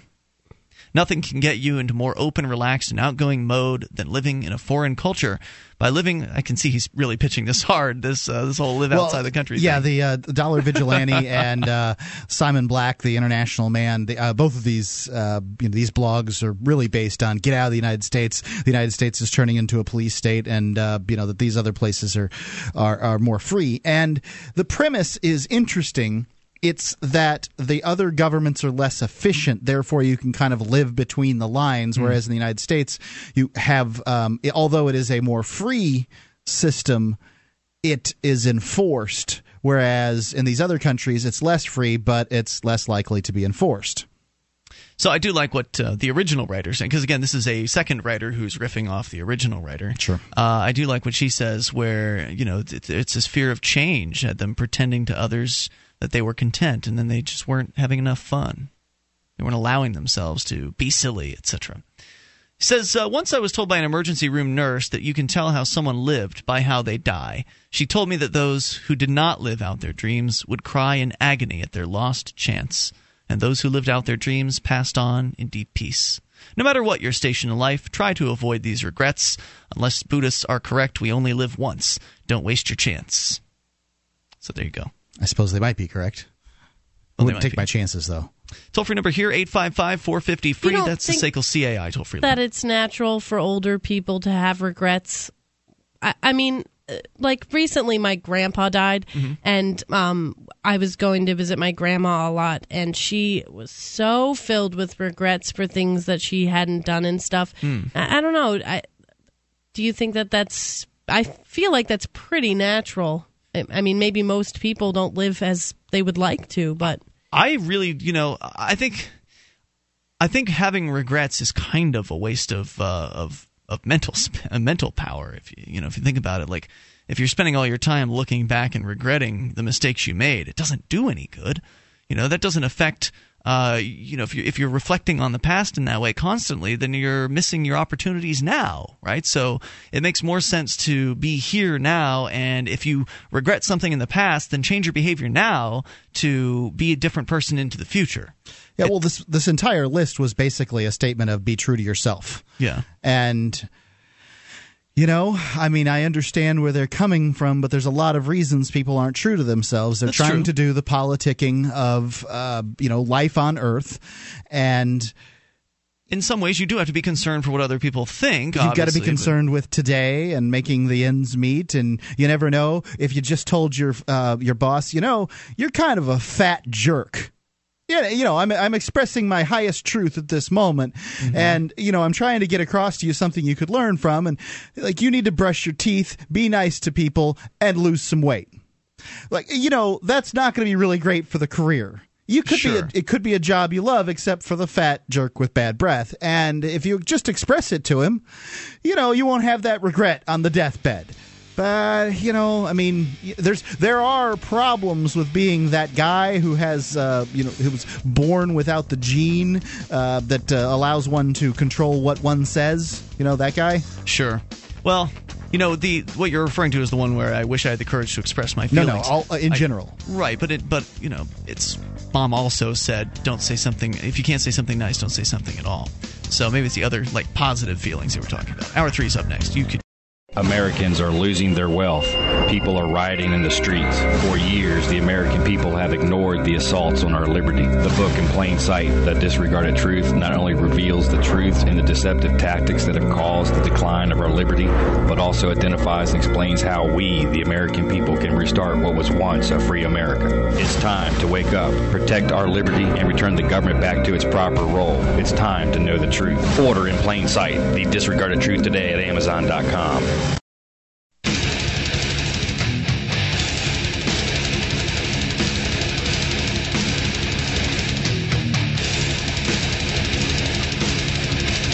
This is Free Talk Live. We are launching the third hour of the program. Dial in toll-free and bring up anything you want. 855-450-FREE. That's the SACL CAI toll-free line. And joining you here tonight, it's Ian. And Julia. And Mark. 1-855-450-FREE. You can take control. We call it Free Talk Live because you're free to call in, talk about whatever you want, and the show's live 7 nights per week. So you can also, of course, join us over at freetalklive.com, where you'll be able to get interactive. You can enjoy the whole website. It's all free. And you can actually control the content there, submit different things to it. Other listeners vote on them. The most voted up make it to the front page and the top of the site. Over at freetalklive.com, we've been on everything from Amish farmers being shut down by the FDA to the top 5 deathbed regrets. And, of course, we'll talk about whatever you want. 855-450-FREE. Mark, you wanted to share something with us. We had discussed entrepreneurship earlier and how it is that if you're an entrepreneur within the system, it makes it very, very difficult for you because the rules are basically stacked against you. And that's if you ever even think about being an entrepreneur, because in the government indoctrination system, they knock that right out of you. They basically are training you to be an employee. They're training you to be essentially a drone, a worker drone. But if you do get it in your head that you would like to start your own business, maybe you have a dream. Some people still have them. And you want to start your own, say, ice cream shop. Yeah, I can imagine a lot of people have the dream of starting an ice cream shop. And it can't be that hard. I mean, you buy some ice cream, you get some scoops, some cones, some toppings, you get a cash register, find a location. You got to have some shtick, like your ice cream shop needs to be kind of fun. Fun's good, and also having an original ice cream, like our ice cream special because it's made on site or it's made locally or, some kind of gimmick like that. Our cows can yodel, whatever it is. Special flavors, flavor of the week, flavor of the month, those sorts of things. But these are the basic ingredients of an ice cream store. Sure. So it doesn't seem like that hard, right? You just find a location, you open up, you put the ice cream there, you hire some teenagers to serve it at the dirt cheap rates, and you promote it, right? There you go. You've got your ice cream business. It's that simple. 1000nations.com, the horrors of getting approval for an ice cream parlor. Oh, approval. Oh, that's right. This is America, the land of the free, where you have to ask permission first. In San Francisco. By Mike Gibson. The tragedy of the anti-commons is an useful concept for understanding a prevalent type of government failure in both rich and poor countries. Excessive permit and licensing requirements. A pervasive multiple licensing system can create impenetrable conjunctive permission line that even the most energetic cannot overcome. To start a business, to build, to hire, to sell, you need first to convince bureaucrat A and B and C and D and so on. The longer the conjunctive line, the less frequently entrepreneurs enter the market with new products and services. The transaction costs for dealing with each bureaucrat are very high, and as is the likelihood that any single one will say no. Yep. And this is really the default for bureaucrats. I mean, no. Honestly, no. Can I do it? No. Which is why I didn't ask permission to hand out information at the local high school, because I know what happens when you ask permission. I mean, not only do they say no, or they'll put you through some crazy bureaucratic process that takes months and months and months, and then they'll say no. Sure. Then the others, there's the principle of the matter, which really is the ultimate reason for me to not ask permission, because when you're asking permission, it's no longer a right. If you have the right to liberty, if you have the right to pursue happiness, then this should be your right to open up an ice cream store, to open up whatever store you want to, as long as you can find a place to rent or find a place to buy to operate it, or run it from your own kitchen. I mean, you should. This is what rights are about, that you aren't hurting anybody else. So you should be able to do it. That may be true, but what they're pointing out here is that I think that this is important for people to realize. When you suggest that the next person get a license or some kind of permission slip or whatever to do whatever it is that they do, understand what you're doing. Because in the government system, bureaucrats are incentivized to say no. If they say yes and something goes wrong, then they're liable to be held in some way or another responsible. Not responsible, but just blamed, I guess, is probably the biggest thing. And governments hate blame. So it's better to them that it just not happen. I mean, how does it harm the bureaucrat if an ice cream parlor doesn't open up in San Francisco? Doesn't bother them. They can go get their ice cream in another ice cream parlor. What does the TSA I don't think bureaucrats even eat ice cream. You just think they're that inhumane? Yeah. I don't know if I go that far. I'm pretty kidding. Sure. I know.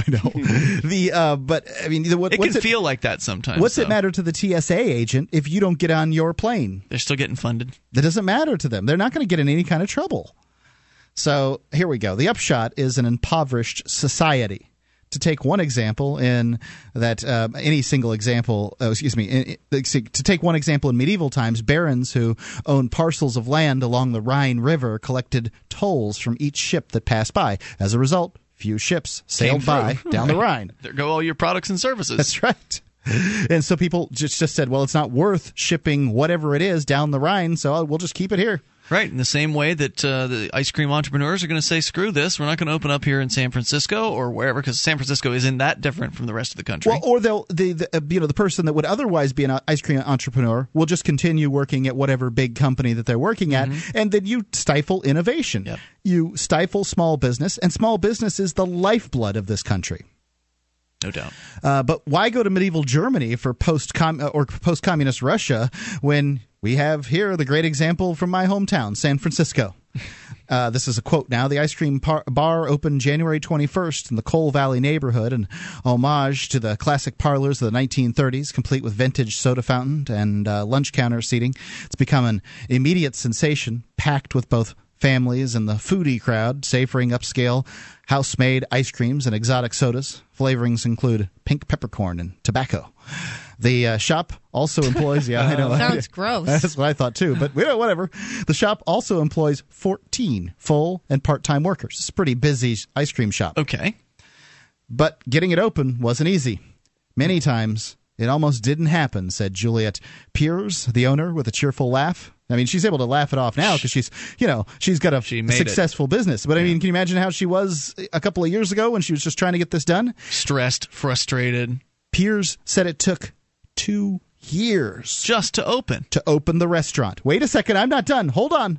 It should take 2 weeks. Due largely to the city's morass of permits, procedures, and approvals required to start a small business. While waiting for permission to operate, she still had to pay rent and other costs, going deeper into debt each passing month without knowing for sure if she'd even be allowed to open. Wow. This, ladies and gentlemen, is how you kill business. Just sit this is out how in you limbo. kill innovation. This is how you kill a society. Right. Just make this person who's put all this money in just sit in limbo waiting for some bureaucrat to give them their permission slip. They've already installed all the equipment. They're ready to go. The place is ready to open.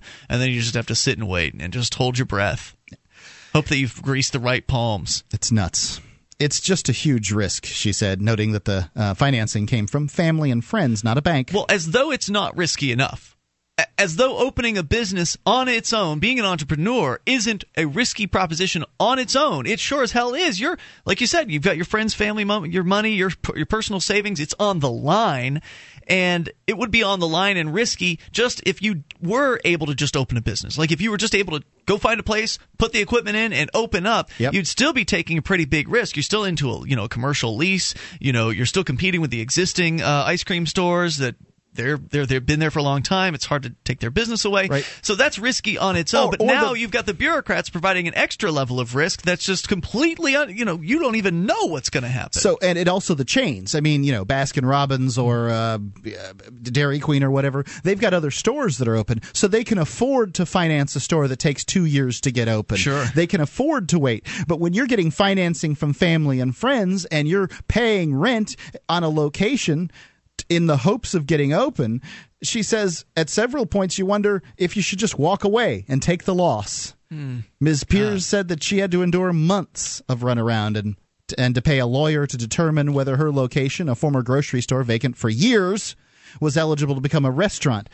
There were permit fees of That's amusing to me. $20,000. I always wonder, when I see these empty buildings for a long time, there's a bank out in front of my work that obviously was a bank and is just empty, and I think, is anyone going to ever do anything with this? It's hideous. It's just an abandoned building. There are a lot of them like that around here, a lot of abandoned properties, and when you look at the property tax rate alone, let alone all the rest of the bureaucracy and the licensing and everything, I don't understand how anyone can do business. More coming up, and this is in San Francisco. Free Talk Live. The successes are piling up and proving the Free State Project is a real movement and no longer just a great idea. When you're planning your move to New Hampshire, consider Keene. Keene is famous for its civil disobedience and non-cooperation, and there's plenty of political opportunity as well. Though it's more than just activism, with regular social events each week. See what's happening at freekeene.com and get connected with video, audio, one of the busiest liberty forums in New Hampshire, and more at freekeene.com. That's freekeene.com.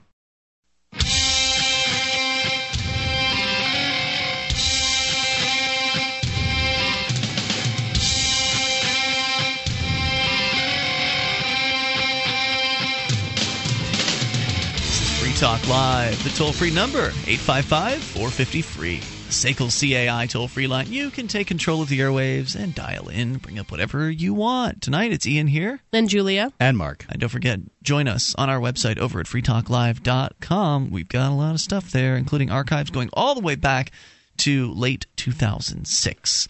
So head over, download as much as you would like. freetalklive.com. It's all for free. If you've ever been the victim of an injustice and then decided to do nothing about it because attorneys just cost too much, jurisdictionary.com is a course for you. If you got a speeding ticket or you're having to deal with the government in some way, shape, or form, take them to court. Jurisdictionary.com makes it easy for you to understand the court's rules. Until you know the court's rules, you're fighting in the dark. You need to know how to get evidence, move the court, do all the things the way they expect you to do them in the time frame they expect you to do them in. And if not, they're just going to roll right over you. It works for plaintiffs or defendants in civil or criminal matters in state or federal courts. Costs less than an hour with any good attorney, and the 4 CD course is so easy the average 8th grader can learn it in a weekend. You can visit jurisdictionary.com. They've got all kinds of free tools there for you. The free weekly tips and tactics newsletters, the free legal dictionary, the free legal flowchart, free videos. When you buy the course, jurisdictionary.com, remember to use the pull-down menu to check out and let them know that you heard it from Free Talk Live. It's jurisdictionary.com. By the way, you can get instant access online. Of course, they'll send you the 4 CD package, but you can get instant access online. It's jurisdictionary.com. We're sharing with you a piece, Mark. Where's the source on this again? Let me take a look here. It is 1000nations.com. It's about a lady and her experience opening an ice cream shop in San Francisco. Now, don't think for a moment, oh, well, that's just San Francisco where all those hippies are. No. It's like this everywhere. Now, some places are different. They have different regulations. Some are worse or better or worse. Right, different regulations versus others. But in almost every place in America, you're going to come across some set of bureaucrats that wants to tell you whether or not you can have permission to make a better life for yourself and to offer a product or service to other human beings. Right. I mean, there's some rule in my town when I built my house that I think you can't be 50 feet from your line or 50 feet from some kind of water source or something like that. I'm not exactly sure. Wetlands. And, I knew that was true. But they needed to have a site plan, which is a piece of paper that you can pay between $3,000 and $5,000 for. Whoa! From like an engineer? From some kind of company that says that this is where we're putting it, and this. They needed to see this piece of paper. So, I couldn't just say, okay, thanks, I won't build it that close to the line. I have to prove it in this way, shape, or form. And hire the, state-approved company. It took months to get approved. It cost thousands of dollars for the approval, in total, all the things that went into it. This is just to build a home for yourself. This is just to build a home in a country community, I mean. A very small town. Yeah, a small town where the rules are not that arduous. In comparison to some places like Keene, for instance, where it's even worse, and New Hampshire, in comparison to some other places, probably not as bad as other places. But again, these rules exist everywhere, and there's always some bureaucrat, some other human being who we're supposed to have the same rights as them, telling you whether or not you can do what you want. And this is essentially a way to keep poor people from moving into your community. Because it's a way to keep poor people poor. I mean, they're already in your community, and it's a way to keep them from creating wealth for themselves. But if they want to build their own little house in their own little piece of property, good luck. The overhead is just too difficult. I mean, the house that I had was a $30,000 kit. I mean, just about anybody can afford a $30,000 kit. But all the things that go into it, that's what costs the money. The overhead and all these things. I mean, the fees. And you spent a lot on the basement and the road up, didn't you? There was, certainly you could. But a poor person may not have spent the money on the basement and the road up the way we did. Yeah. You could just as easily have built this house and set it on some rocks like they used to do in the old days. I mean, my shed is essentially a post and beam shed, and it is set on rocks as a foundation, as opposed to building a basement or something like that. But they don't want you to do that.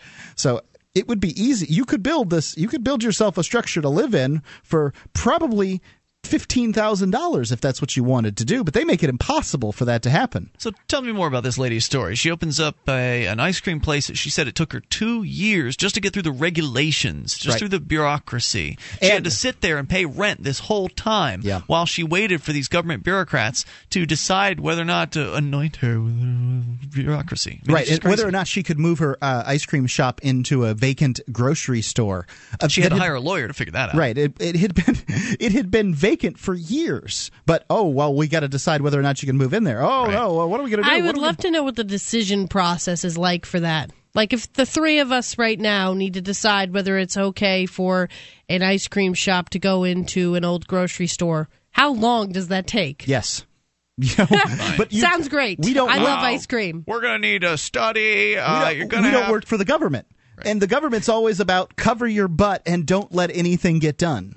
But there's no reason for them to cover their butts. There's no liability on their part. It's just about bureaucracy. But the newspaper will take them to task on this, that, or the other thing. It's about obedience is what it's about. It's about extracting wealth from business, from entrepreneurs, and it's about funneling wealth into their buddies' hands. So like the guys that you had to hire to do the survey at your house, well, they're connected to the state. They know they're getting all that business from them, so they support those regulations. I hear that Caterpillar was behind most of the drain field legislation in most states. We'll talk more about the ice cream lady. Is there more about her story? We'll talk more about it in a moment. Reggie's on the line listening in Brooklyn. You're on Free Talk Live. Reggie with Ian, Julia, and Mark.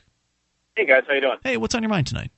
Oh, not too much. I had just been listening to the conversation, and I run an unlicensed business in New York City. Excellent. And what sort of business? I'd really rather not give too many specifics. Is it pot delivery? No, absolutely not. I mean, it is. The service that we perform is absolutely 100% legal.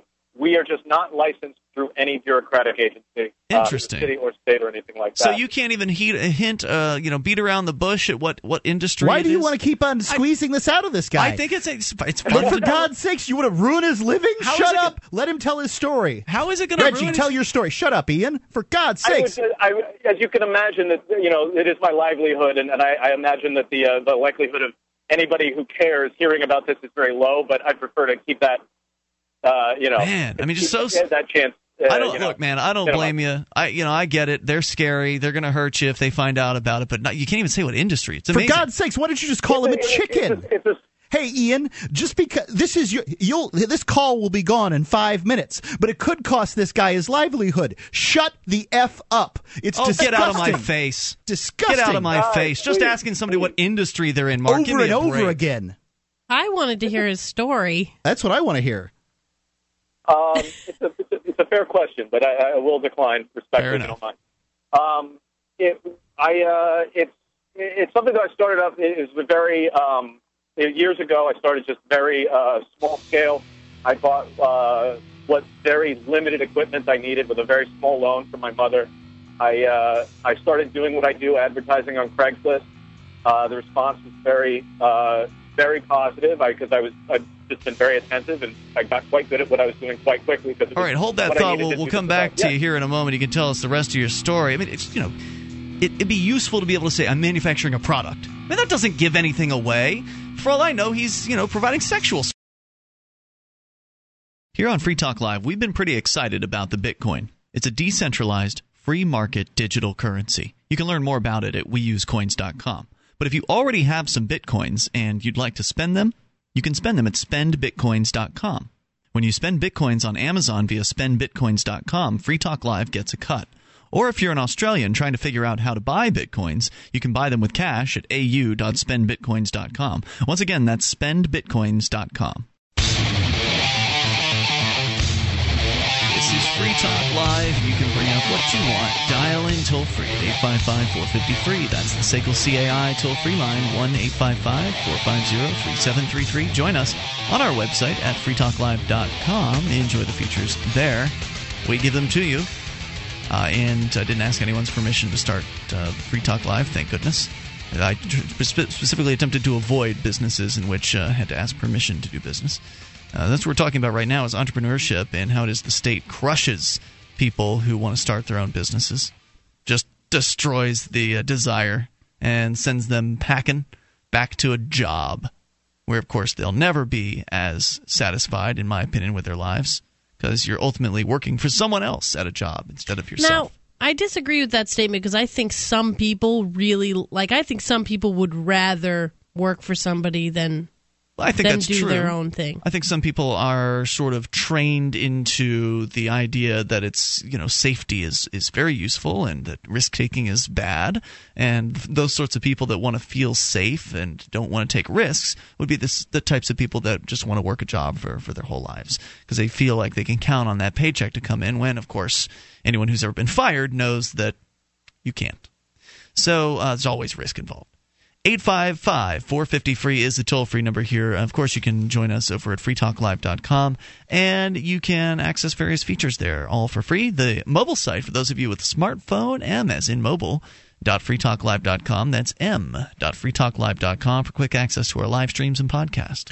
Bitcoins are the world's first anonymous digital cash. With Bitcoins, there are no contracts to sign or terms of service to abide by. Anyone can download the free Bitcoin software and be using them in just a few minutes. With Bitcoins, you can send and receive money anywhere in the world without fees and without needing permission from any bank or government. To learn how, visit weusecoins.org. It's weusecoins.org. And now, thanks to BitInstant.com, you can have Bitcoins in less than an hour by depositing cash at any major bank. To buy your Bitcoins with cash, visit BitInstant.com. All right, so we're talking with Reggie on the line in Brooklyn, and I hope Reggie didn't call in with his real name and real location, because if what you're doing is illegal, as Reggie is saying here, whatever it is that he's doing is legal in general, but it's not legal because he didn't ask permission from the government first to do it. So he's making some sort of product or providing a service that would otherwise be legal, but it is illegal because of the way he's going about it. And you guys were taking me to task during the break for asking him questions about what industry in which he was doing this, and I was just looking for a very general answer. And it sounds to me like you're manufacturing something, Reggie, but I still am not even clear on that. And I would like to suggest to anyone that wants to call in and kind of tell their underground story to make sure to be anonymous when you call in and don't tell us really where you're calling from, because if your physical location is important to you being caught, it would be better for that information to not get out. So anyway, go ahead with what you were telling us. It's not my real name, but great. But in any case, are you really in Brooklyn? I am. Okay, yeah, that was a mistake. Anyway, go ahead. Well, it's a big populated area. Exactly, yeah. Good luck finding me. But I'd be happy to share whatever information with you or your producer off the air if you guys want to check into it, whatever. But in any case, we started this operation about 5 years ago, and I must reiterate, it is absolutely 100% a legal endeavor, minus the we're not licensed, which makes it, as you said, illegal. So you said we. So you have partners?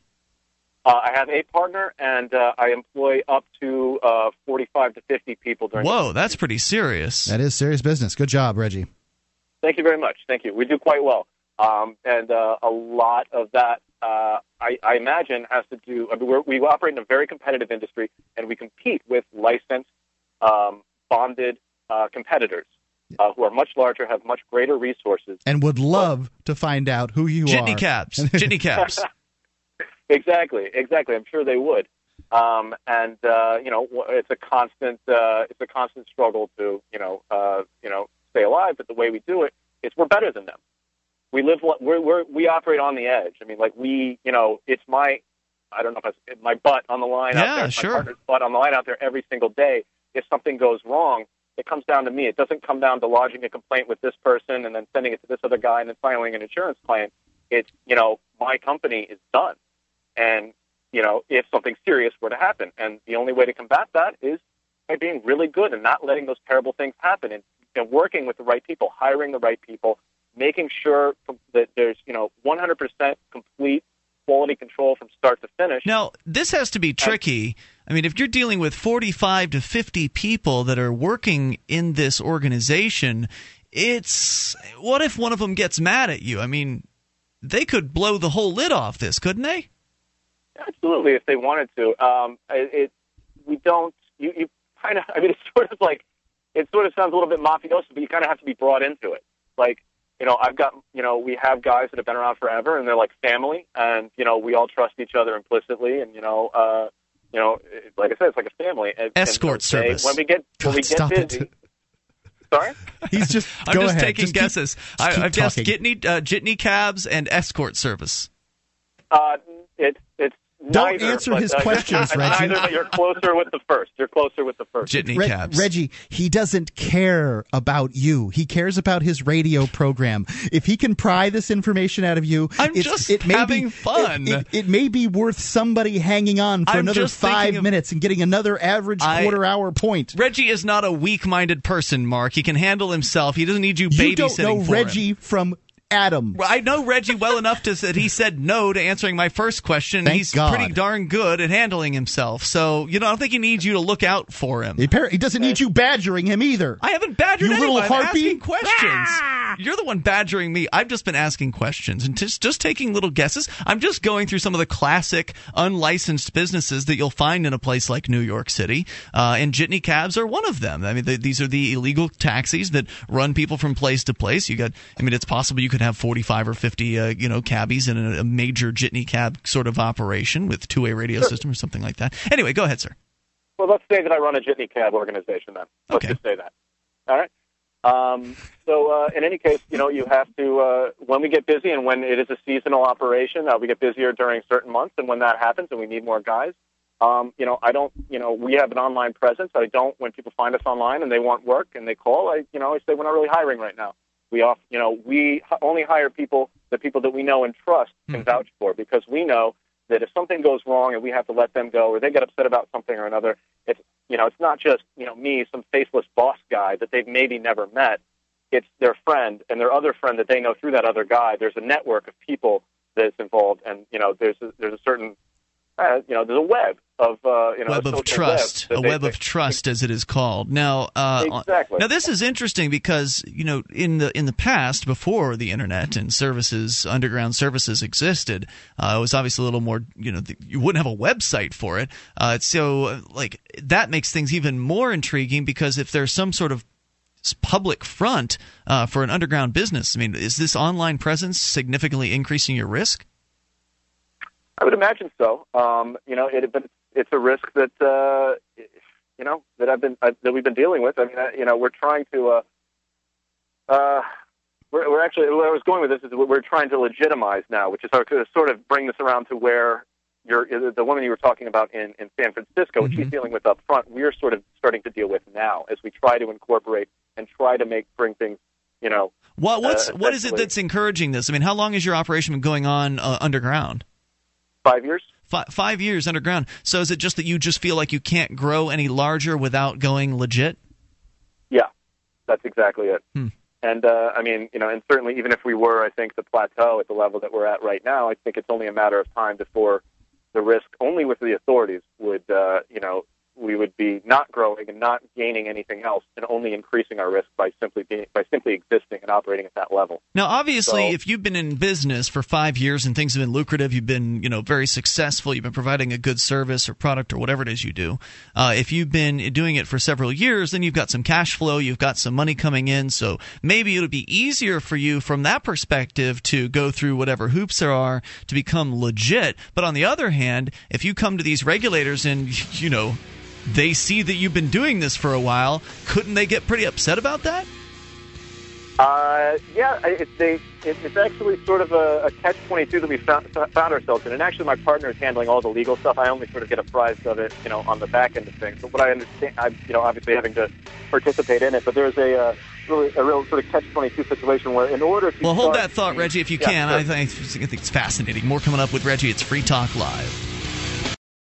Fallen Angel Toys is a tasteful company for adult desires and fetish fantasy. Thousands of items. Vibrators, literature, blindfolds, lubes, and more. Great for bachelorette parties or serious lifestylers. We're a family-owned business with new specials every week. Discreet packaging and shipping, and safe, secure checkout through PayPal.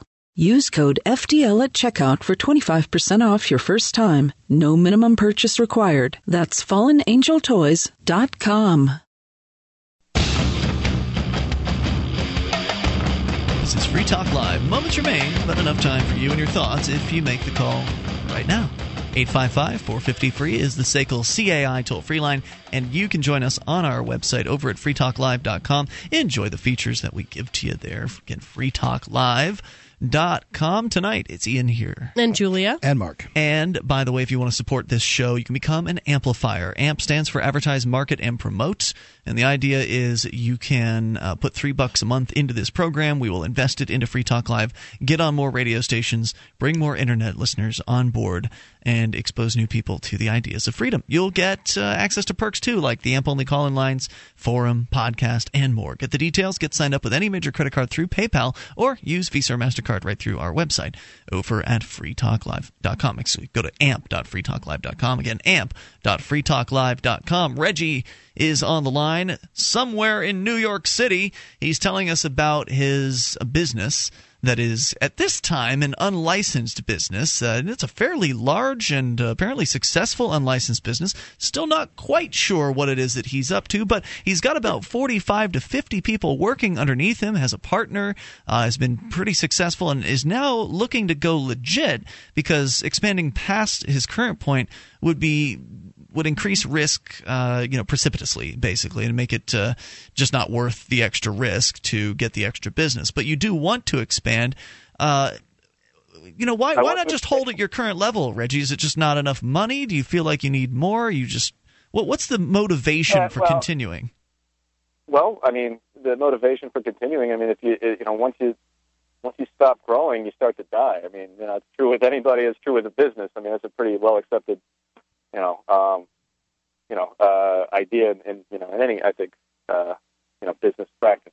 I don't know if I agree entirely, but I get the. I know that's something I believe anyway. Okay. So, and to be honest with you, I wouldn't know how to stop our progress. Got it. But now you're caught between a rock and a hard place where, on one hand, you either don't grow, or if you do want to grow, you're either taking a bunch of risk, or you have to go through some sort of governmental process to become legit, but that means them finding out essentially what you've been doing, right? Yeah, well, we're doing as much as we can to sort of, on the legal end of things, we're starting to work things out through a neighboring state. Makes sense. We've taken on counsel and counsel in many different areas that are germane to what we do, and they're helping us out through this. But it is tricky, and I have to go through. As I said, I don't have so many specifics on that because that is my partner's domain. He's the one leading the charge in that. But I have to go to this neighboring state in the next couple of months to take a drug test, so that I can be an employee of the company that I've owned for 5 years. This is the type of bureaucratic nonsense. What? This is, per insane. The government agency that regulates what we do. So what happens if you don't pass the drug test? Including me. Does the bureaucrat take your company if you don't pass the drug test? I mean, I'm not exactly sure what the ramifications would be if I failed, but I can't imagine that they'd be good. I mean, so it's a state administered. It's a state administered drug test. No, I mean, I have to go to a clinic, and then the doctors there, I suppose, will submit it to their private firm that will test it. But then the results must be sent to the regulatory agency, who presumably will either rubber stamp our whatever paperwork or not. Now, do you think that this is only something that happens in the state in question, or is this a relatively common thing out there? The governmental agency in question is a federal, so anywhere, that I presume would be the case. It's crazy. I'm still bewildered as to what this business could be, but it doesn't really matter, I guess. So go ahead and tell me more. Is there anything else you want to share? No, I mean, I was just I thought that my experience might be germane to the topic. Well, I think it's instructive, certainly. But I think it's I thought you guys might be interested to see just how crazy it is. It is crazy. What you have to do, and it's particularly Kafkaesque for me, like having established this thing and then having to prove to people that I don't know and exist in a different state or District of Columbia. So for 5 years, I can do what I want to do. Yeah. So for 5 years, you've not paid taxes on this business either, correct? Not directly, no. Not directly. So you have been paying taxes? We've had to purchase goods and other things and pay parking tickets and whatnot through the company. But ultimately, you've never, none of these employees have ever been, on the tax rolls, or the IRS does not know any of this stuff is going on. I'm not sure what they know. Is that going to take a big chunk out of your, your operating, or is it going to add a chunk to operating costs now? Oh, well, absolutely. Yeah, without a doubt. How do your 45 to 50 employees feel about this change? Well, it's still in its nascent stages right now, so they don't necessarily know about it. I mean, I think that it's something that's going to come up very soon. We're going to have to all start talking about it, and it's going to be, because to be honest with you, I don't know exactly what the ramifications are going to be. I know that upset me, man. If I've been working for 4 to 5 years with no tax, and then all of a sudden I got to go on the upside of things, on the legit side. That would be I hope it upsetting. works out, Reggie. Hey, Reggie, will you, if you get this thing happening, if you flip the switch and go legit, would you then be able to tell us the full story? Absolutely, and as I mentioned before, I don't know if you heard, I'd be happy to tell your producer, you guys off the air or whatever. Yeah, I might blab it. I've got a big mouth, so it's probably better.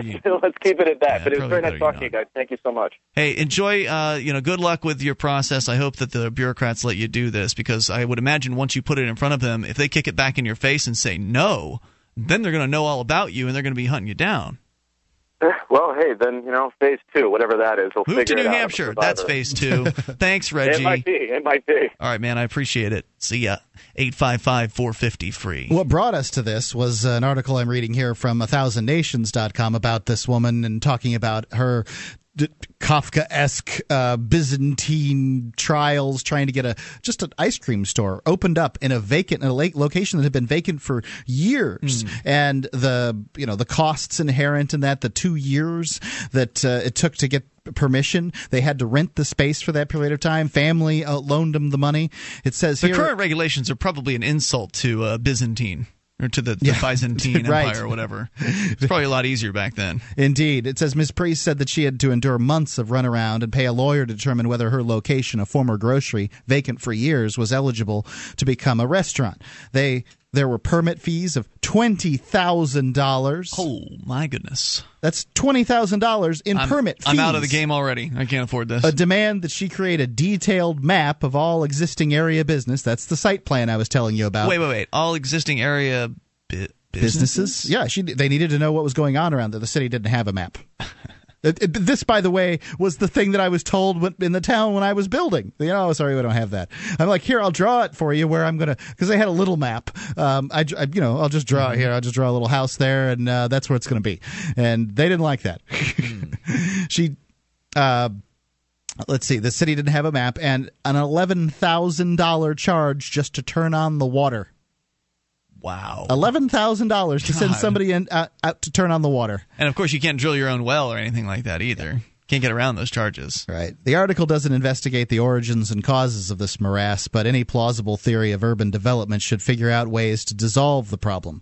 I'd say it's a reasonable assumption that we can thank Baptists and bootleggers for each required permit. I don't know what that means. I don't either.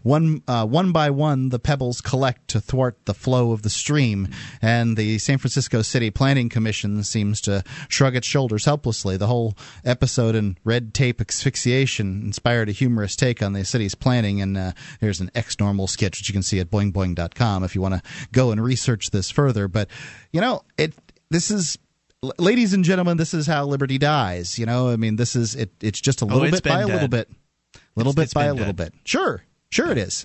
But you're not free if you don't have the freedom to just do what you want as far as earning your own living. You're not hurting anybody else. You're selling ice cream.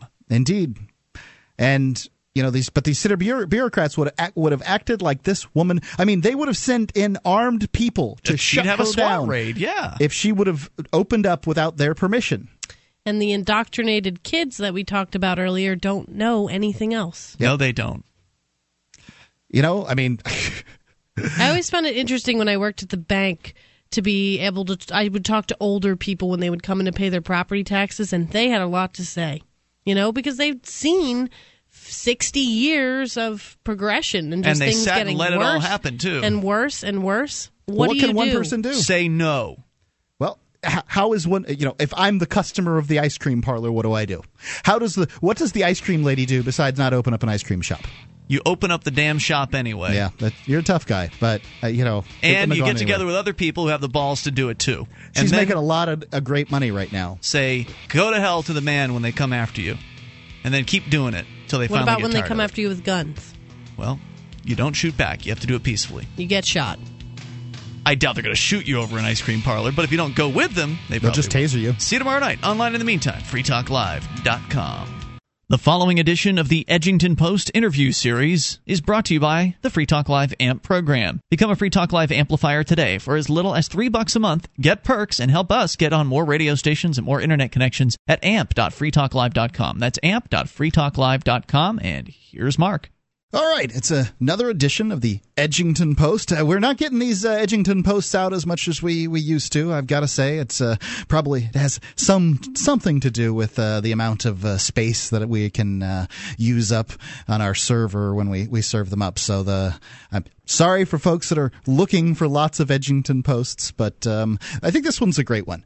And I have in the studio with me actually Bill Walker. Bill Walker, go ahead and say hi. Hi. Yeah, I'm currently writing for antiwar.com. I belong to the New Hampshire Liberty Alliance. I'm the Ron Paul campaign chairman in Sullivan County, so I cover a lot of libertarian bases. You do a little blogging over at LouRockwell.com, too. Yes, I do. And I also write for the Patch website in Bedford, New Hampshire. So yes. The Bedford Patch? Is that what it's called? Bedford, New Hampshire Patch. I'm familiar with it, actually.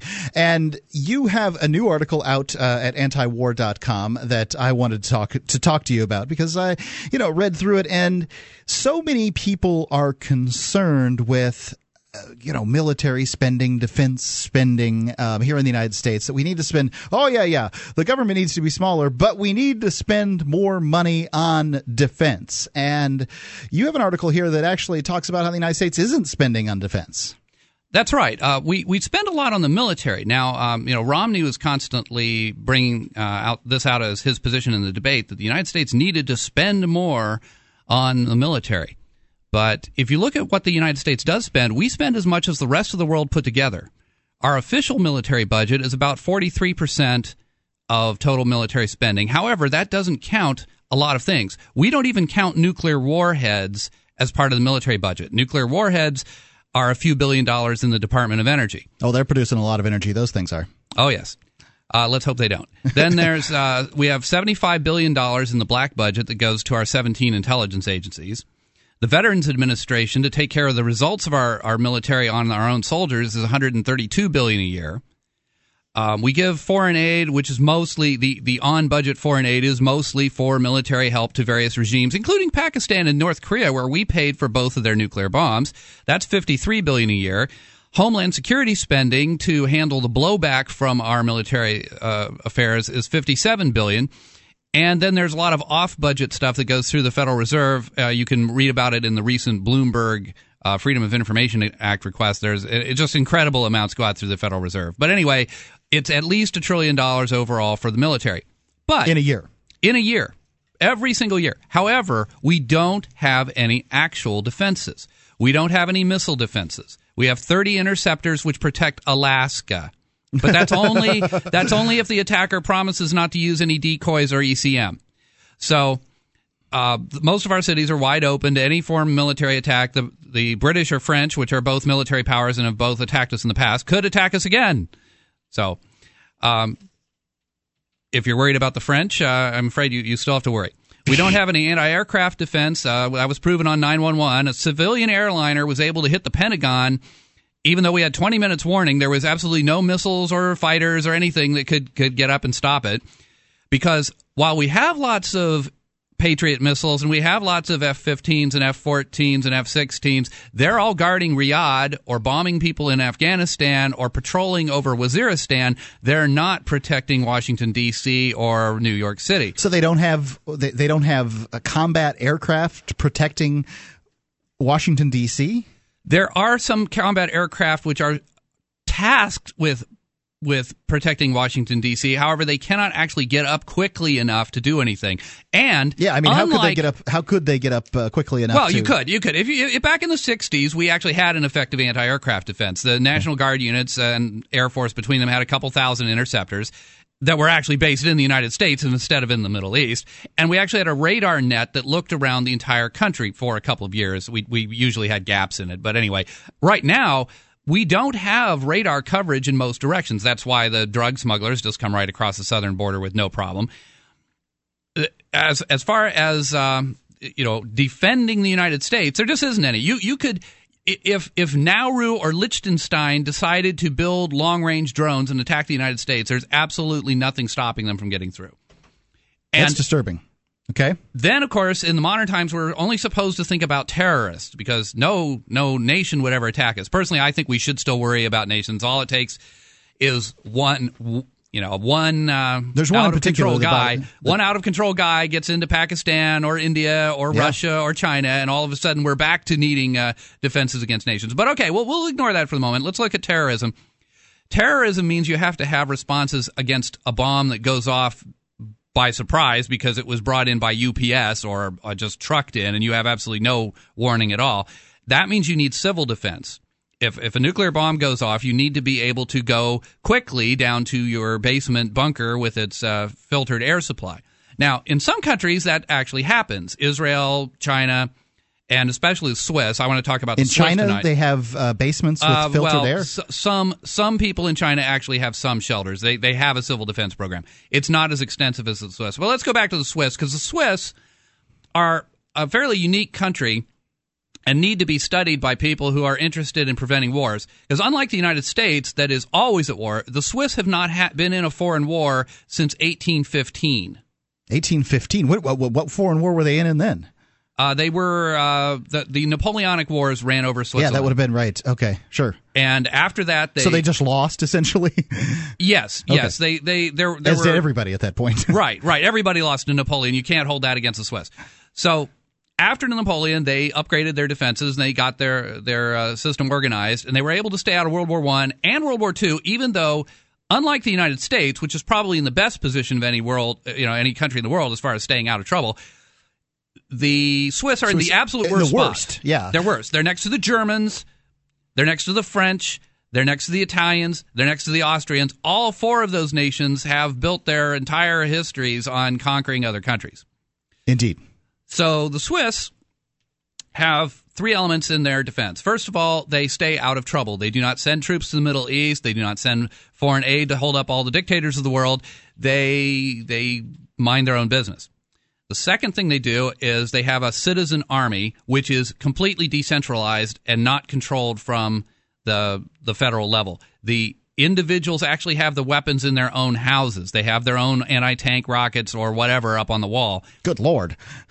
And that's why they've been able to stay out of war. The Norwegians had a militia system before World War II, but it didn't work. In fact, it worked against them because their weapons were in centralized armories, and the Germans actually dropped the paratroops onto Norwegian armories, took the artillery, which the Germans would not have been able to transport there, and actually conquered Norway more easily because of the weapons the Norwegians themselves had. So centralized, armories don't work. Right. The more spread out something is, especially if you're trying to be peaceful, if you're trying to set up a system that can handle a surprise attack, centralization will kill you. Look at France. France had a much bigger military budget than Switzerland, and it fell apart in 1 month against Hitler because it was very centralized, and the Blitzkrieg was able to target certain areas behind the lines and disrupt the French army. The Swiss, every house was the army. There simply wasn't anywhere to go. The Germans thought about attacking the Swiss. Hitler hated the Swiss because the Swiss provided secret banking, which allowed a lot of Jews to escape Hitler. In modern times, we've been hit with a lot of propaganda about how evil the Swiss were and how they didn't spend enough time tracking down the Jews after World War II to give them their secret account money and stuff because they'd been killed. But the truth is, the Swiss helped save more Jews than any other country. They made it possible for a lot of people to escape. How so? Because the Germans, who did not have secret accounts in Switzerland, just had all their stuff confiscated by the Nazis, so they didn't have the money. Yeah, the Jews didn't have the money to buy tickets or bribe immigration officials, because in 1938... The world actually got together, the United States, England, France, Australia, all the major powers except Russia got together and had a big conference about the Jewish problem called the Evian Conference. And at that conference, they decided that, yes, the Germans were putting the Jews in camps, and no, they weren't going to do anything about it, and they just left all their immigration controls in place. Right. FDR actually used our Navy and Coast Guard to turn back ships full of Jews and force them back to Germany where they died. Was it more than one ship? Because I do have one ship. Yes, okay. it happened. It happened more than once, and of course, the announcement kept a lot of people from trying that otherwise could have. So the only people that escaped were the ones that had money in somewhere that the Nazis couldn't get to it, that they could use to bribe their way past the immigration barriers and get into other countries. Yeah, that makes sense. So Hitler hated the Swiss. If you're standing at the line there where you're hoping to get out of the country, you hope you have yourself a gold sovereign or a franc, inside your coat that you could hand off to somebody and get through. Yeah, I mean, I will have to admit most of my money is in paper accounts, but the paper accounts don't really do you much good if you can't get to them. If they decide to take them, and every year Congress introduces a bill to save Social Security by confiscating people's IRAs. so yeah, it's definitely a potential problem for us. So anyway, Hitler did hate the Swiss, and he came up with he ordered his generals to prepare an invasion plan called Operation Tannenbaum, and they wargamed it out several ways. They were planning to float planes into the Swiss Alps lakes, and they were planning to drop paratroops various places. And every time they wargamed it out, they would drop the troops, and they would all get killed because every single person had a rifle.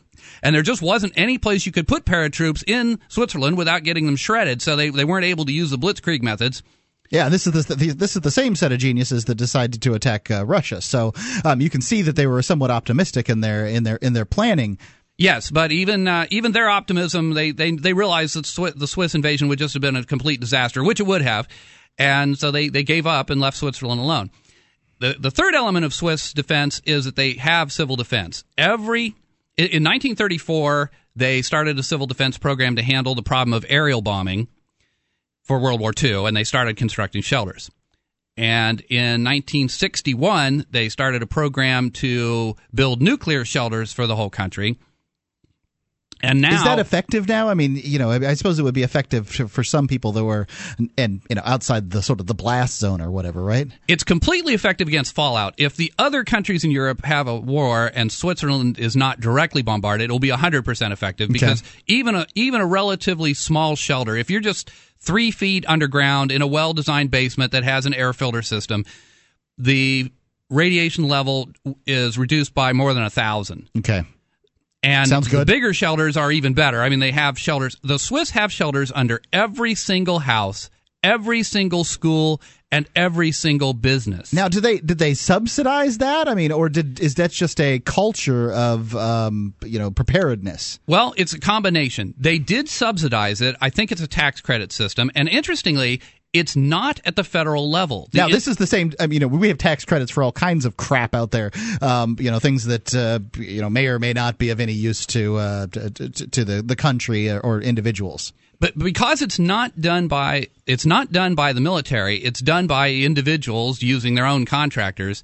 It's kept efficient, and it's not even done at the federal level anymore. They did do it at the federal level for a little while when they started the program, but at this point, it's all down to the cantons, so it's like comparable to our states. Okay, and it's not that expensive. At the peak of the program in the 80s, they were spending $33 a year. Now, correct for inflation, that's probably 4 times that nowadays, or maybe 5 times. So it might have been $33 a year to what? To build all these shelters. So all these shelters, because they started in 1961 and kept building them through the early 90s, and now they just build them under any new construction. Mm-hmm.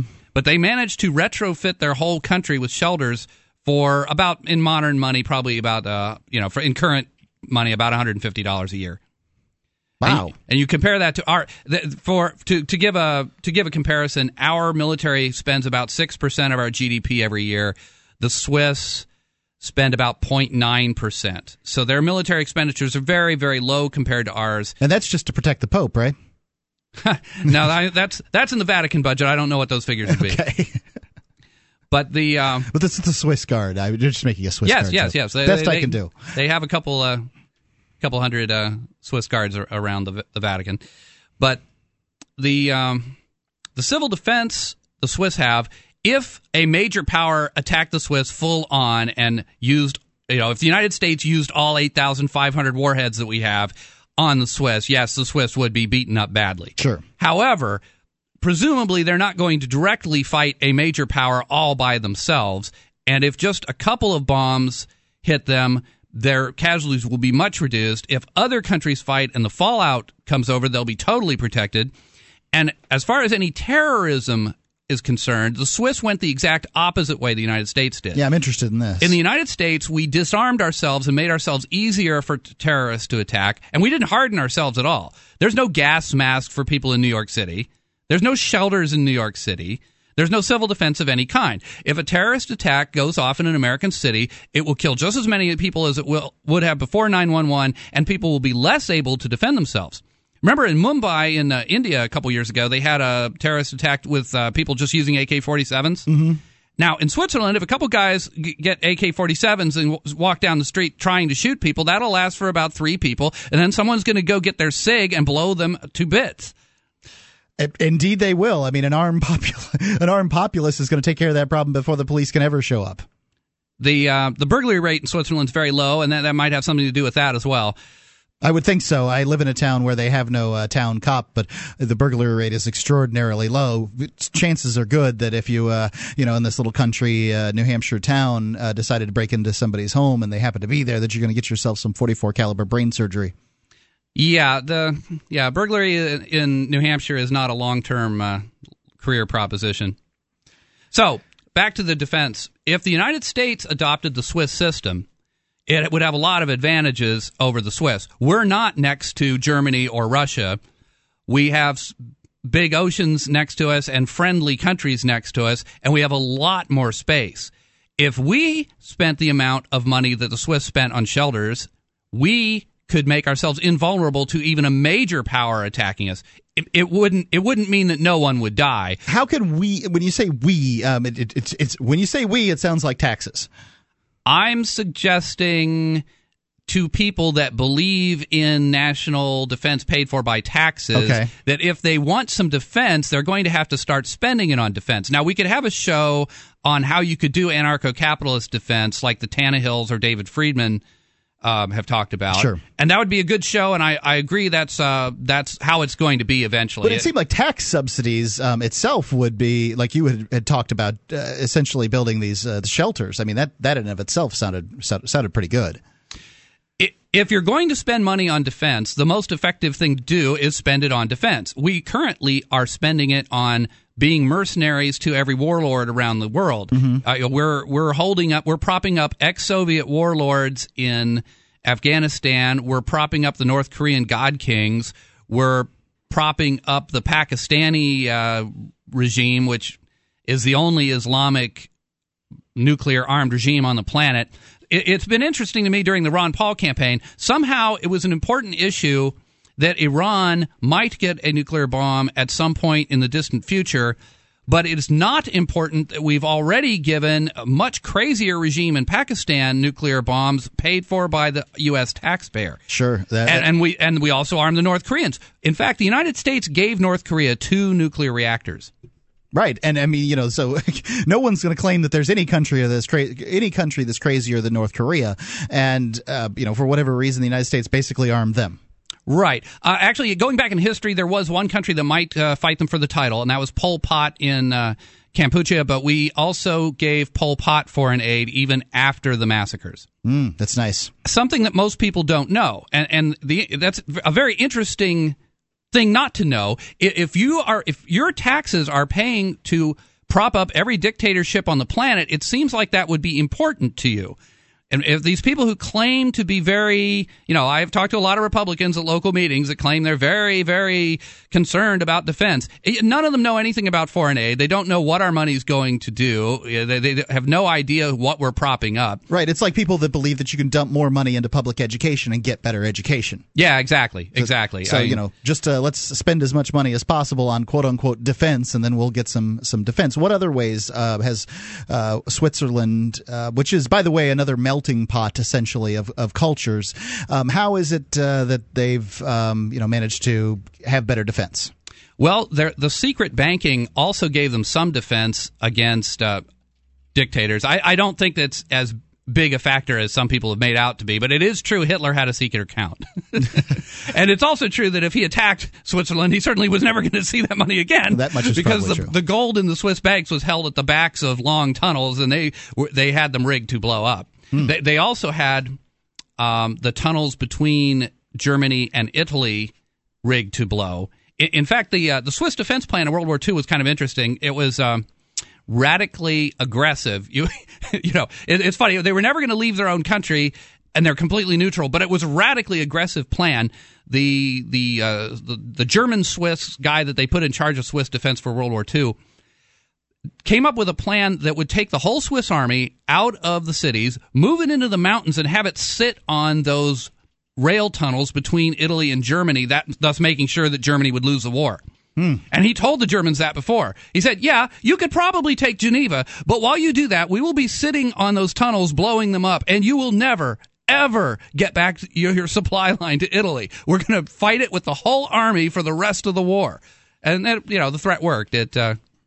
Yeah, but you say what you want. It wasn't an empty threat, though. The guy really would have done it. Yeah, say what you want about the situation. I mean, the Switzerland managed to stay out of World War II, World War I, which amazes me that they fought World War I just around Switzerland. But I hadn't thought about this until I read your article at antiwar.com, and I consider myself, like an amateur World War I expert, and I never even considered that Switzerland wasn't involved. But Germany darn sure did sweep north of them. Yes, well, as the German general said, the treaty between Germany and Belgium was a scrap of paper. However, the Swiss militia was not a scrap of paper, and there wasn't any just brushing it out of the way. They couldn't just flank France by going through Switzerland. Yeah. All they would have succeeded in doing would be get themselves another front and go nowhere.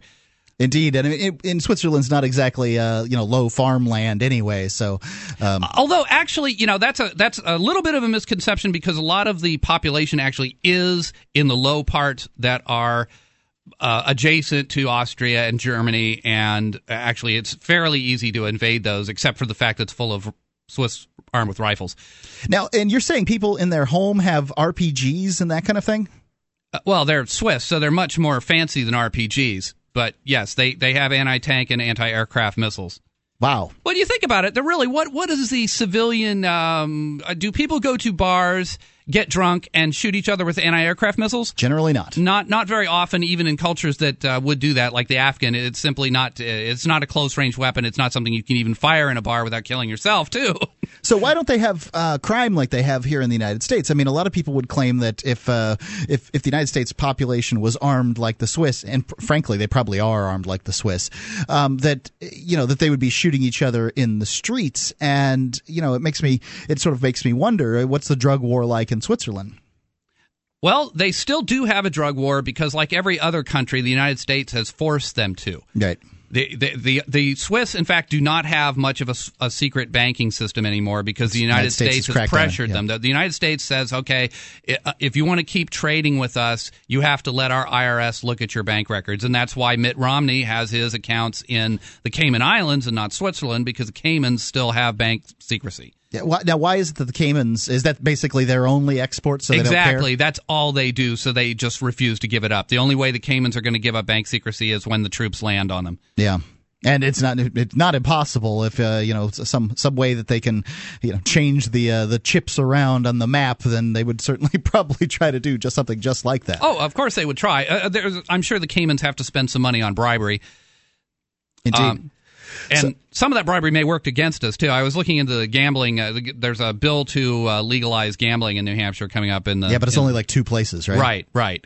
And but I was researching the issue, and it turns out that the United States has succeeded in pushing the entire online gambling industry overseas. It's a $30 billion a year industry, and we managed to push the whole thing overseas. And so, of course, some of that's in the Cayman Islands, and all online gambling? Yes. You wonder how many more people would gamble if it was easy, though, and if you're able to advertise it here in the United States and that kind of thing. I mean, other than picking up and going to Biloxi or Vegas or Atlantic City or whatever, what if you gamble online? And I think a lot of people would do it if they knew how. Well, that's probably true. It's like drugs. More people would use drugs if they were legal. That might be a correct statement, although I'm not sure. I think some of the kids I know think I think they do it only because it's illegal. But okay, let's say it was true. Maybe there would be more, but just like drugs, it would be less damaging. Because now there's a lot of illegal gambling where you're not sure, there's going to be severe disagreements about people getting paid, people get shot. Also, if you're gambling to entertain yourself, it's obviously less efficient if it's not entertaining, and most of the government gambling, to me, seems extremely non-entertaining. I can't understand the people that play the lottery. That seems like the most boring thing you could possibly do, sit there in a convenience store and throw money down the drain. But I can't say that I spend a lot of money on it either. But, lots of people really enjoy doing that.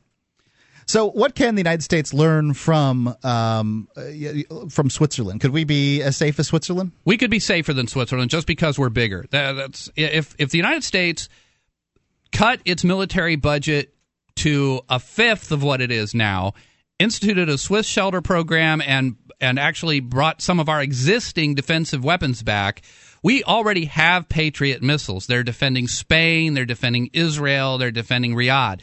If we brought those missiles back and put them around our cities, we could have a limited anti-ballistic missile defense and an anti-aircraft defense. If we brought our fighters back, we could have an anti-aircraft defense around the United States. So these countries we don't allow them to buy the Patriot missiles. We just house them there and protect them. Actually, that's not true. There are some countries that do buy Patriot missiles as well. However, we own a lot of them in the Middle East, and we could just tell them.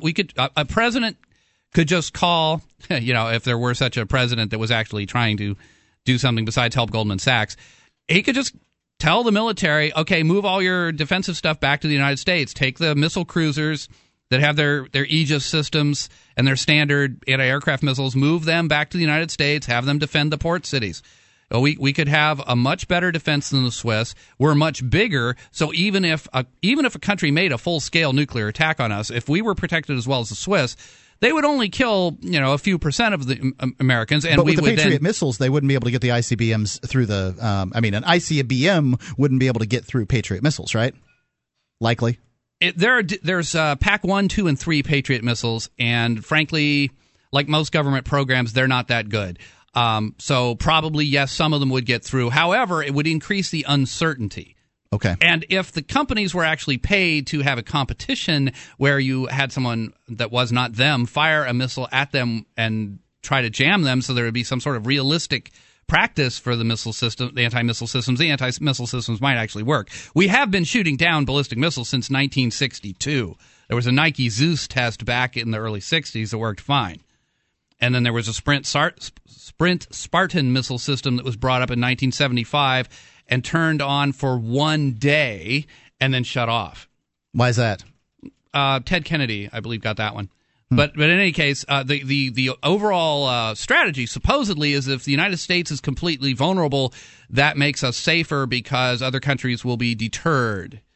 You don't. The MAD theory of military defense, MAD, which is what we're still using, is that if the United States tries to defend itself, that will make other countries produce more missiles to try to override our missiles, and that somehow that supposedly will make things more dangerous. Actually, I think the whole point is that the real war is between the people that control the Goldman Sachs and the rest of us, and they want us to be afraid of. They need a bogeyman.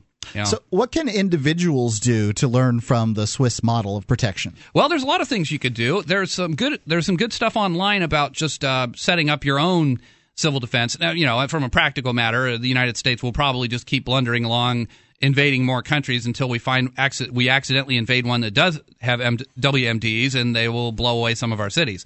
So, I consider it very prudent for somebody to stock their basement, and there's a book called Nuclear War Survival Skills, which is free online. It was written by a guy that used to work for the United States Civil Defense. How good is a basement in one of these situations? I mean, even if you don't not as good as a bunker, right? No, it's nothing like a Swiss shelter. But even if you don't change anything about a basement, you still get a protection factor of about 100 against radioactive fallout, and you get a lot of protection against blast, I would assume. You get some protection against blast, but I was going to say you also get protection against biological weapons and chemical weapons if you just stay inside. What that old director of Homeland Security was saying about duct tape, it's actually true. You actually do want to keep some duct tape and plastic sheeting around because you want to be able to seal the house up if there's even a natural plague. That's the thing about civil defense is it's applicable to so many threats.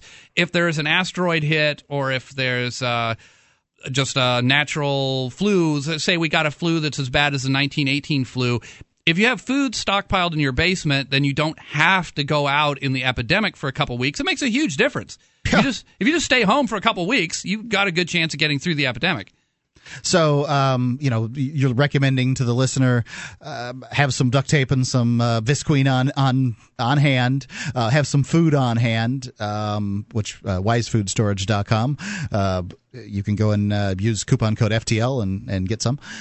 You need water before you need food, of course. Indeed, water's a good idea. Now, how would one? I mean, at that point, you'd have to go outside in order to get the water. Usually wells are outside, right? Well, you need the stored water. Stored water is more important than stored food. If you'd want to be able to stay indoors, I just have some 5-gallon water containers that are supposed to go on office water coolers. I just bought a few at Home Depot and I put them in the basement. Probably a good idea. It would seem like backup power supply certainly wouldn't hurt. Right. And speaking of backup power supply, the water actually came in very handy because, like you were talking about power monopolies earlier, our power monopoly is extremely unreliable. We have New Hampshire Electric Co-op up in Plainfield, and so we spend periods of a week at a time with no power. Yeah, well, that'll get you self-reliant. And it was very handy having some water ready to go, and be able to fill the toilets and have something to cook with. Indeed. Well, Bill, thanks for stopping in and doing this interview with us. People can go to antiwar.com, and what's the best thing to do there? Search for Swiss? Search for a Swiss or search for Bill Walker, and I'll be putting up more articles on different subjects. Well, it's been great having you in the studio. In fact, you were helpful on the show this evening. You told us some stuff about nuclear reactors that we didn't know. Yeah, the nuclear issue is interesting. If it's not a pro or anti-nuclear issue, it's a pro freedom issue. If you got rid of the Price-Anderson Act, which is the act that shifts all the liability for the nuclear reactors onto the taxpayer, if you got rid of that and then also got rid of the anti-nuclear regulation, then you could find out whether we could have safe reactors or not. I think we can. A lot of countries do. But the market would find the solution. Now, you said that there were reactors that was impossible for them to melt down, and I imagine there's some people that are listening to this podcast that would like to have more information on that. What would they do to find out about that? You could Google Argonne reactor 1986, and that would probably take you to the first reactor that was built that was meltdown proof because the fuel rods were made to expand fast enough that if it got too hot, the fissioning atoms would simply be moved apart from each other by the expanding alloy, and the reaction would shut off. Wouldn't allow fission anymore. Right. Toshiba has some good information on their site, and there's another pro-nuclear organization which is eluding me at the moment, but they have. Yeah, you want to look at Doppler scattering because that's the other method of keeping the reactors from being able to overheat. If you have too much Doppler scattering at a certain temperature, then the neutrons won't be able to interact with the other fissioning atoms, and they'll shut the reactor off. But the bottom line is, if you put the liability on the company will find the solution. It's like a lot of things, like education or anything else. You can't really get together in a town meeting and solve technical problems. The way you solve technical problems is you make sure that people that are working on it are the ones that have the liability, and they figure it out. Makes sense to me. Bill, thanks for stopping in. And people can go over to antiwar.com and check out your article. Where do you want to go today? It's the 1000 Places Travel Minute with Patricia Schultz, renowned travel expert and author of the #1 New York Times bestseller, 1000 Places to See Before You Die, with one more place to add to your traveler's life list. Once the residence of the Thai monarch, the walled Grand Palace of Bangkok has been standing for more than 200 years. It was created by the Chakri dynasty of the Kingdom of Siam and remains one of Thailand's most dazzling destinations. The Grand Palace's sprawling complex contains more than 100 buildings and is the greatest single display of traditional Thai art and architecture in the world. The most renowned Bangkok temple, the Temple of the Emerald Buddha, is found within the gilded and inlaid grounds. The temple features its namesake, a 26-inch seated Buddha carved entirely from jade, seated on a 35-foot-high golden throne guarded by ancient bronze lions. The Buddha, the country's most venerated religious object, was lost and then rediscovered in the 15th century and has sat upon its throne protecting the country ever since. For more tips and information on the very best places to visit on your travels, please visit Patricia Schultz at 1000places.com. Do you know over 6 million people a year visit the Eiffel Tower? What you may not know is that just around the corner is a hidden cafe with the best croissants in Paris. When you travel with Trafalgar, you'll travel with an insider who will show you must-see sights and share unique experiences. So call 1-866-544-4434 today for a free brochure or visit us at Trafalgar.com. See the world from the inside with Trafalgar.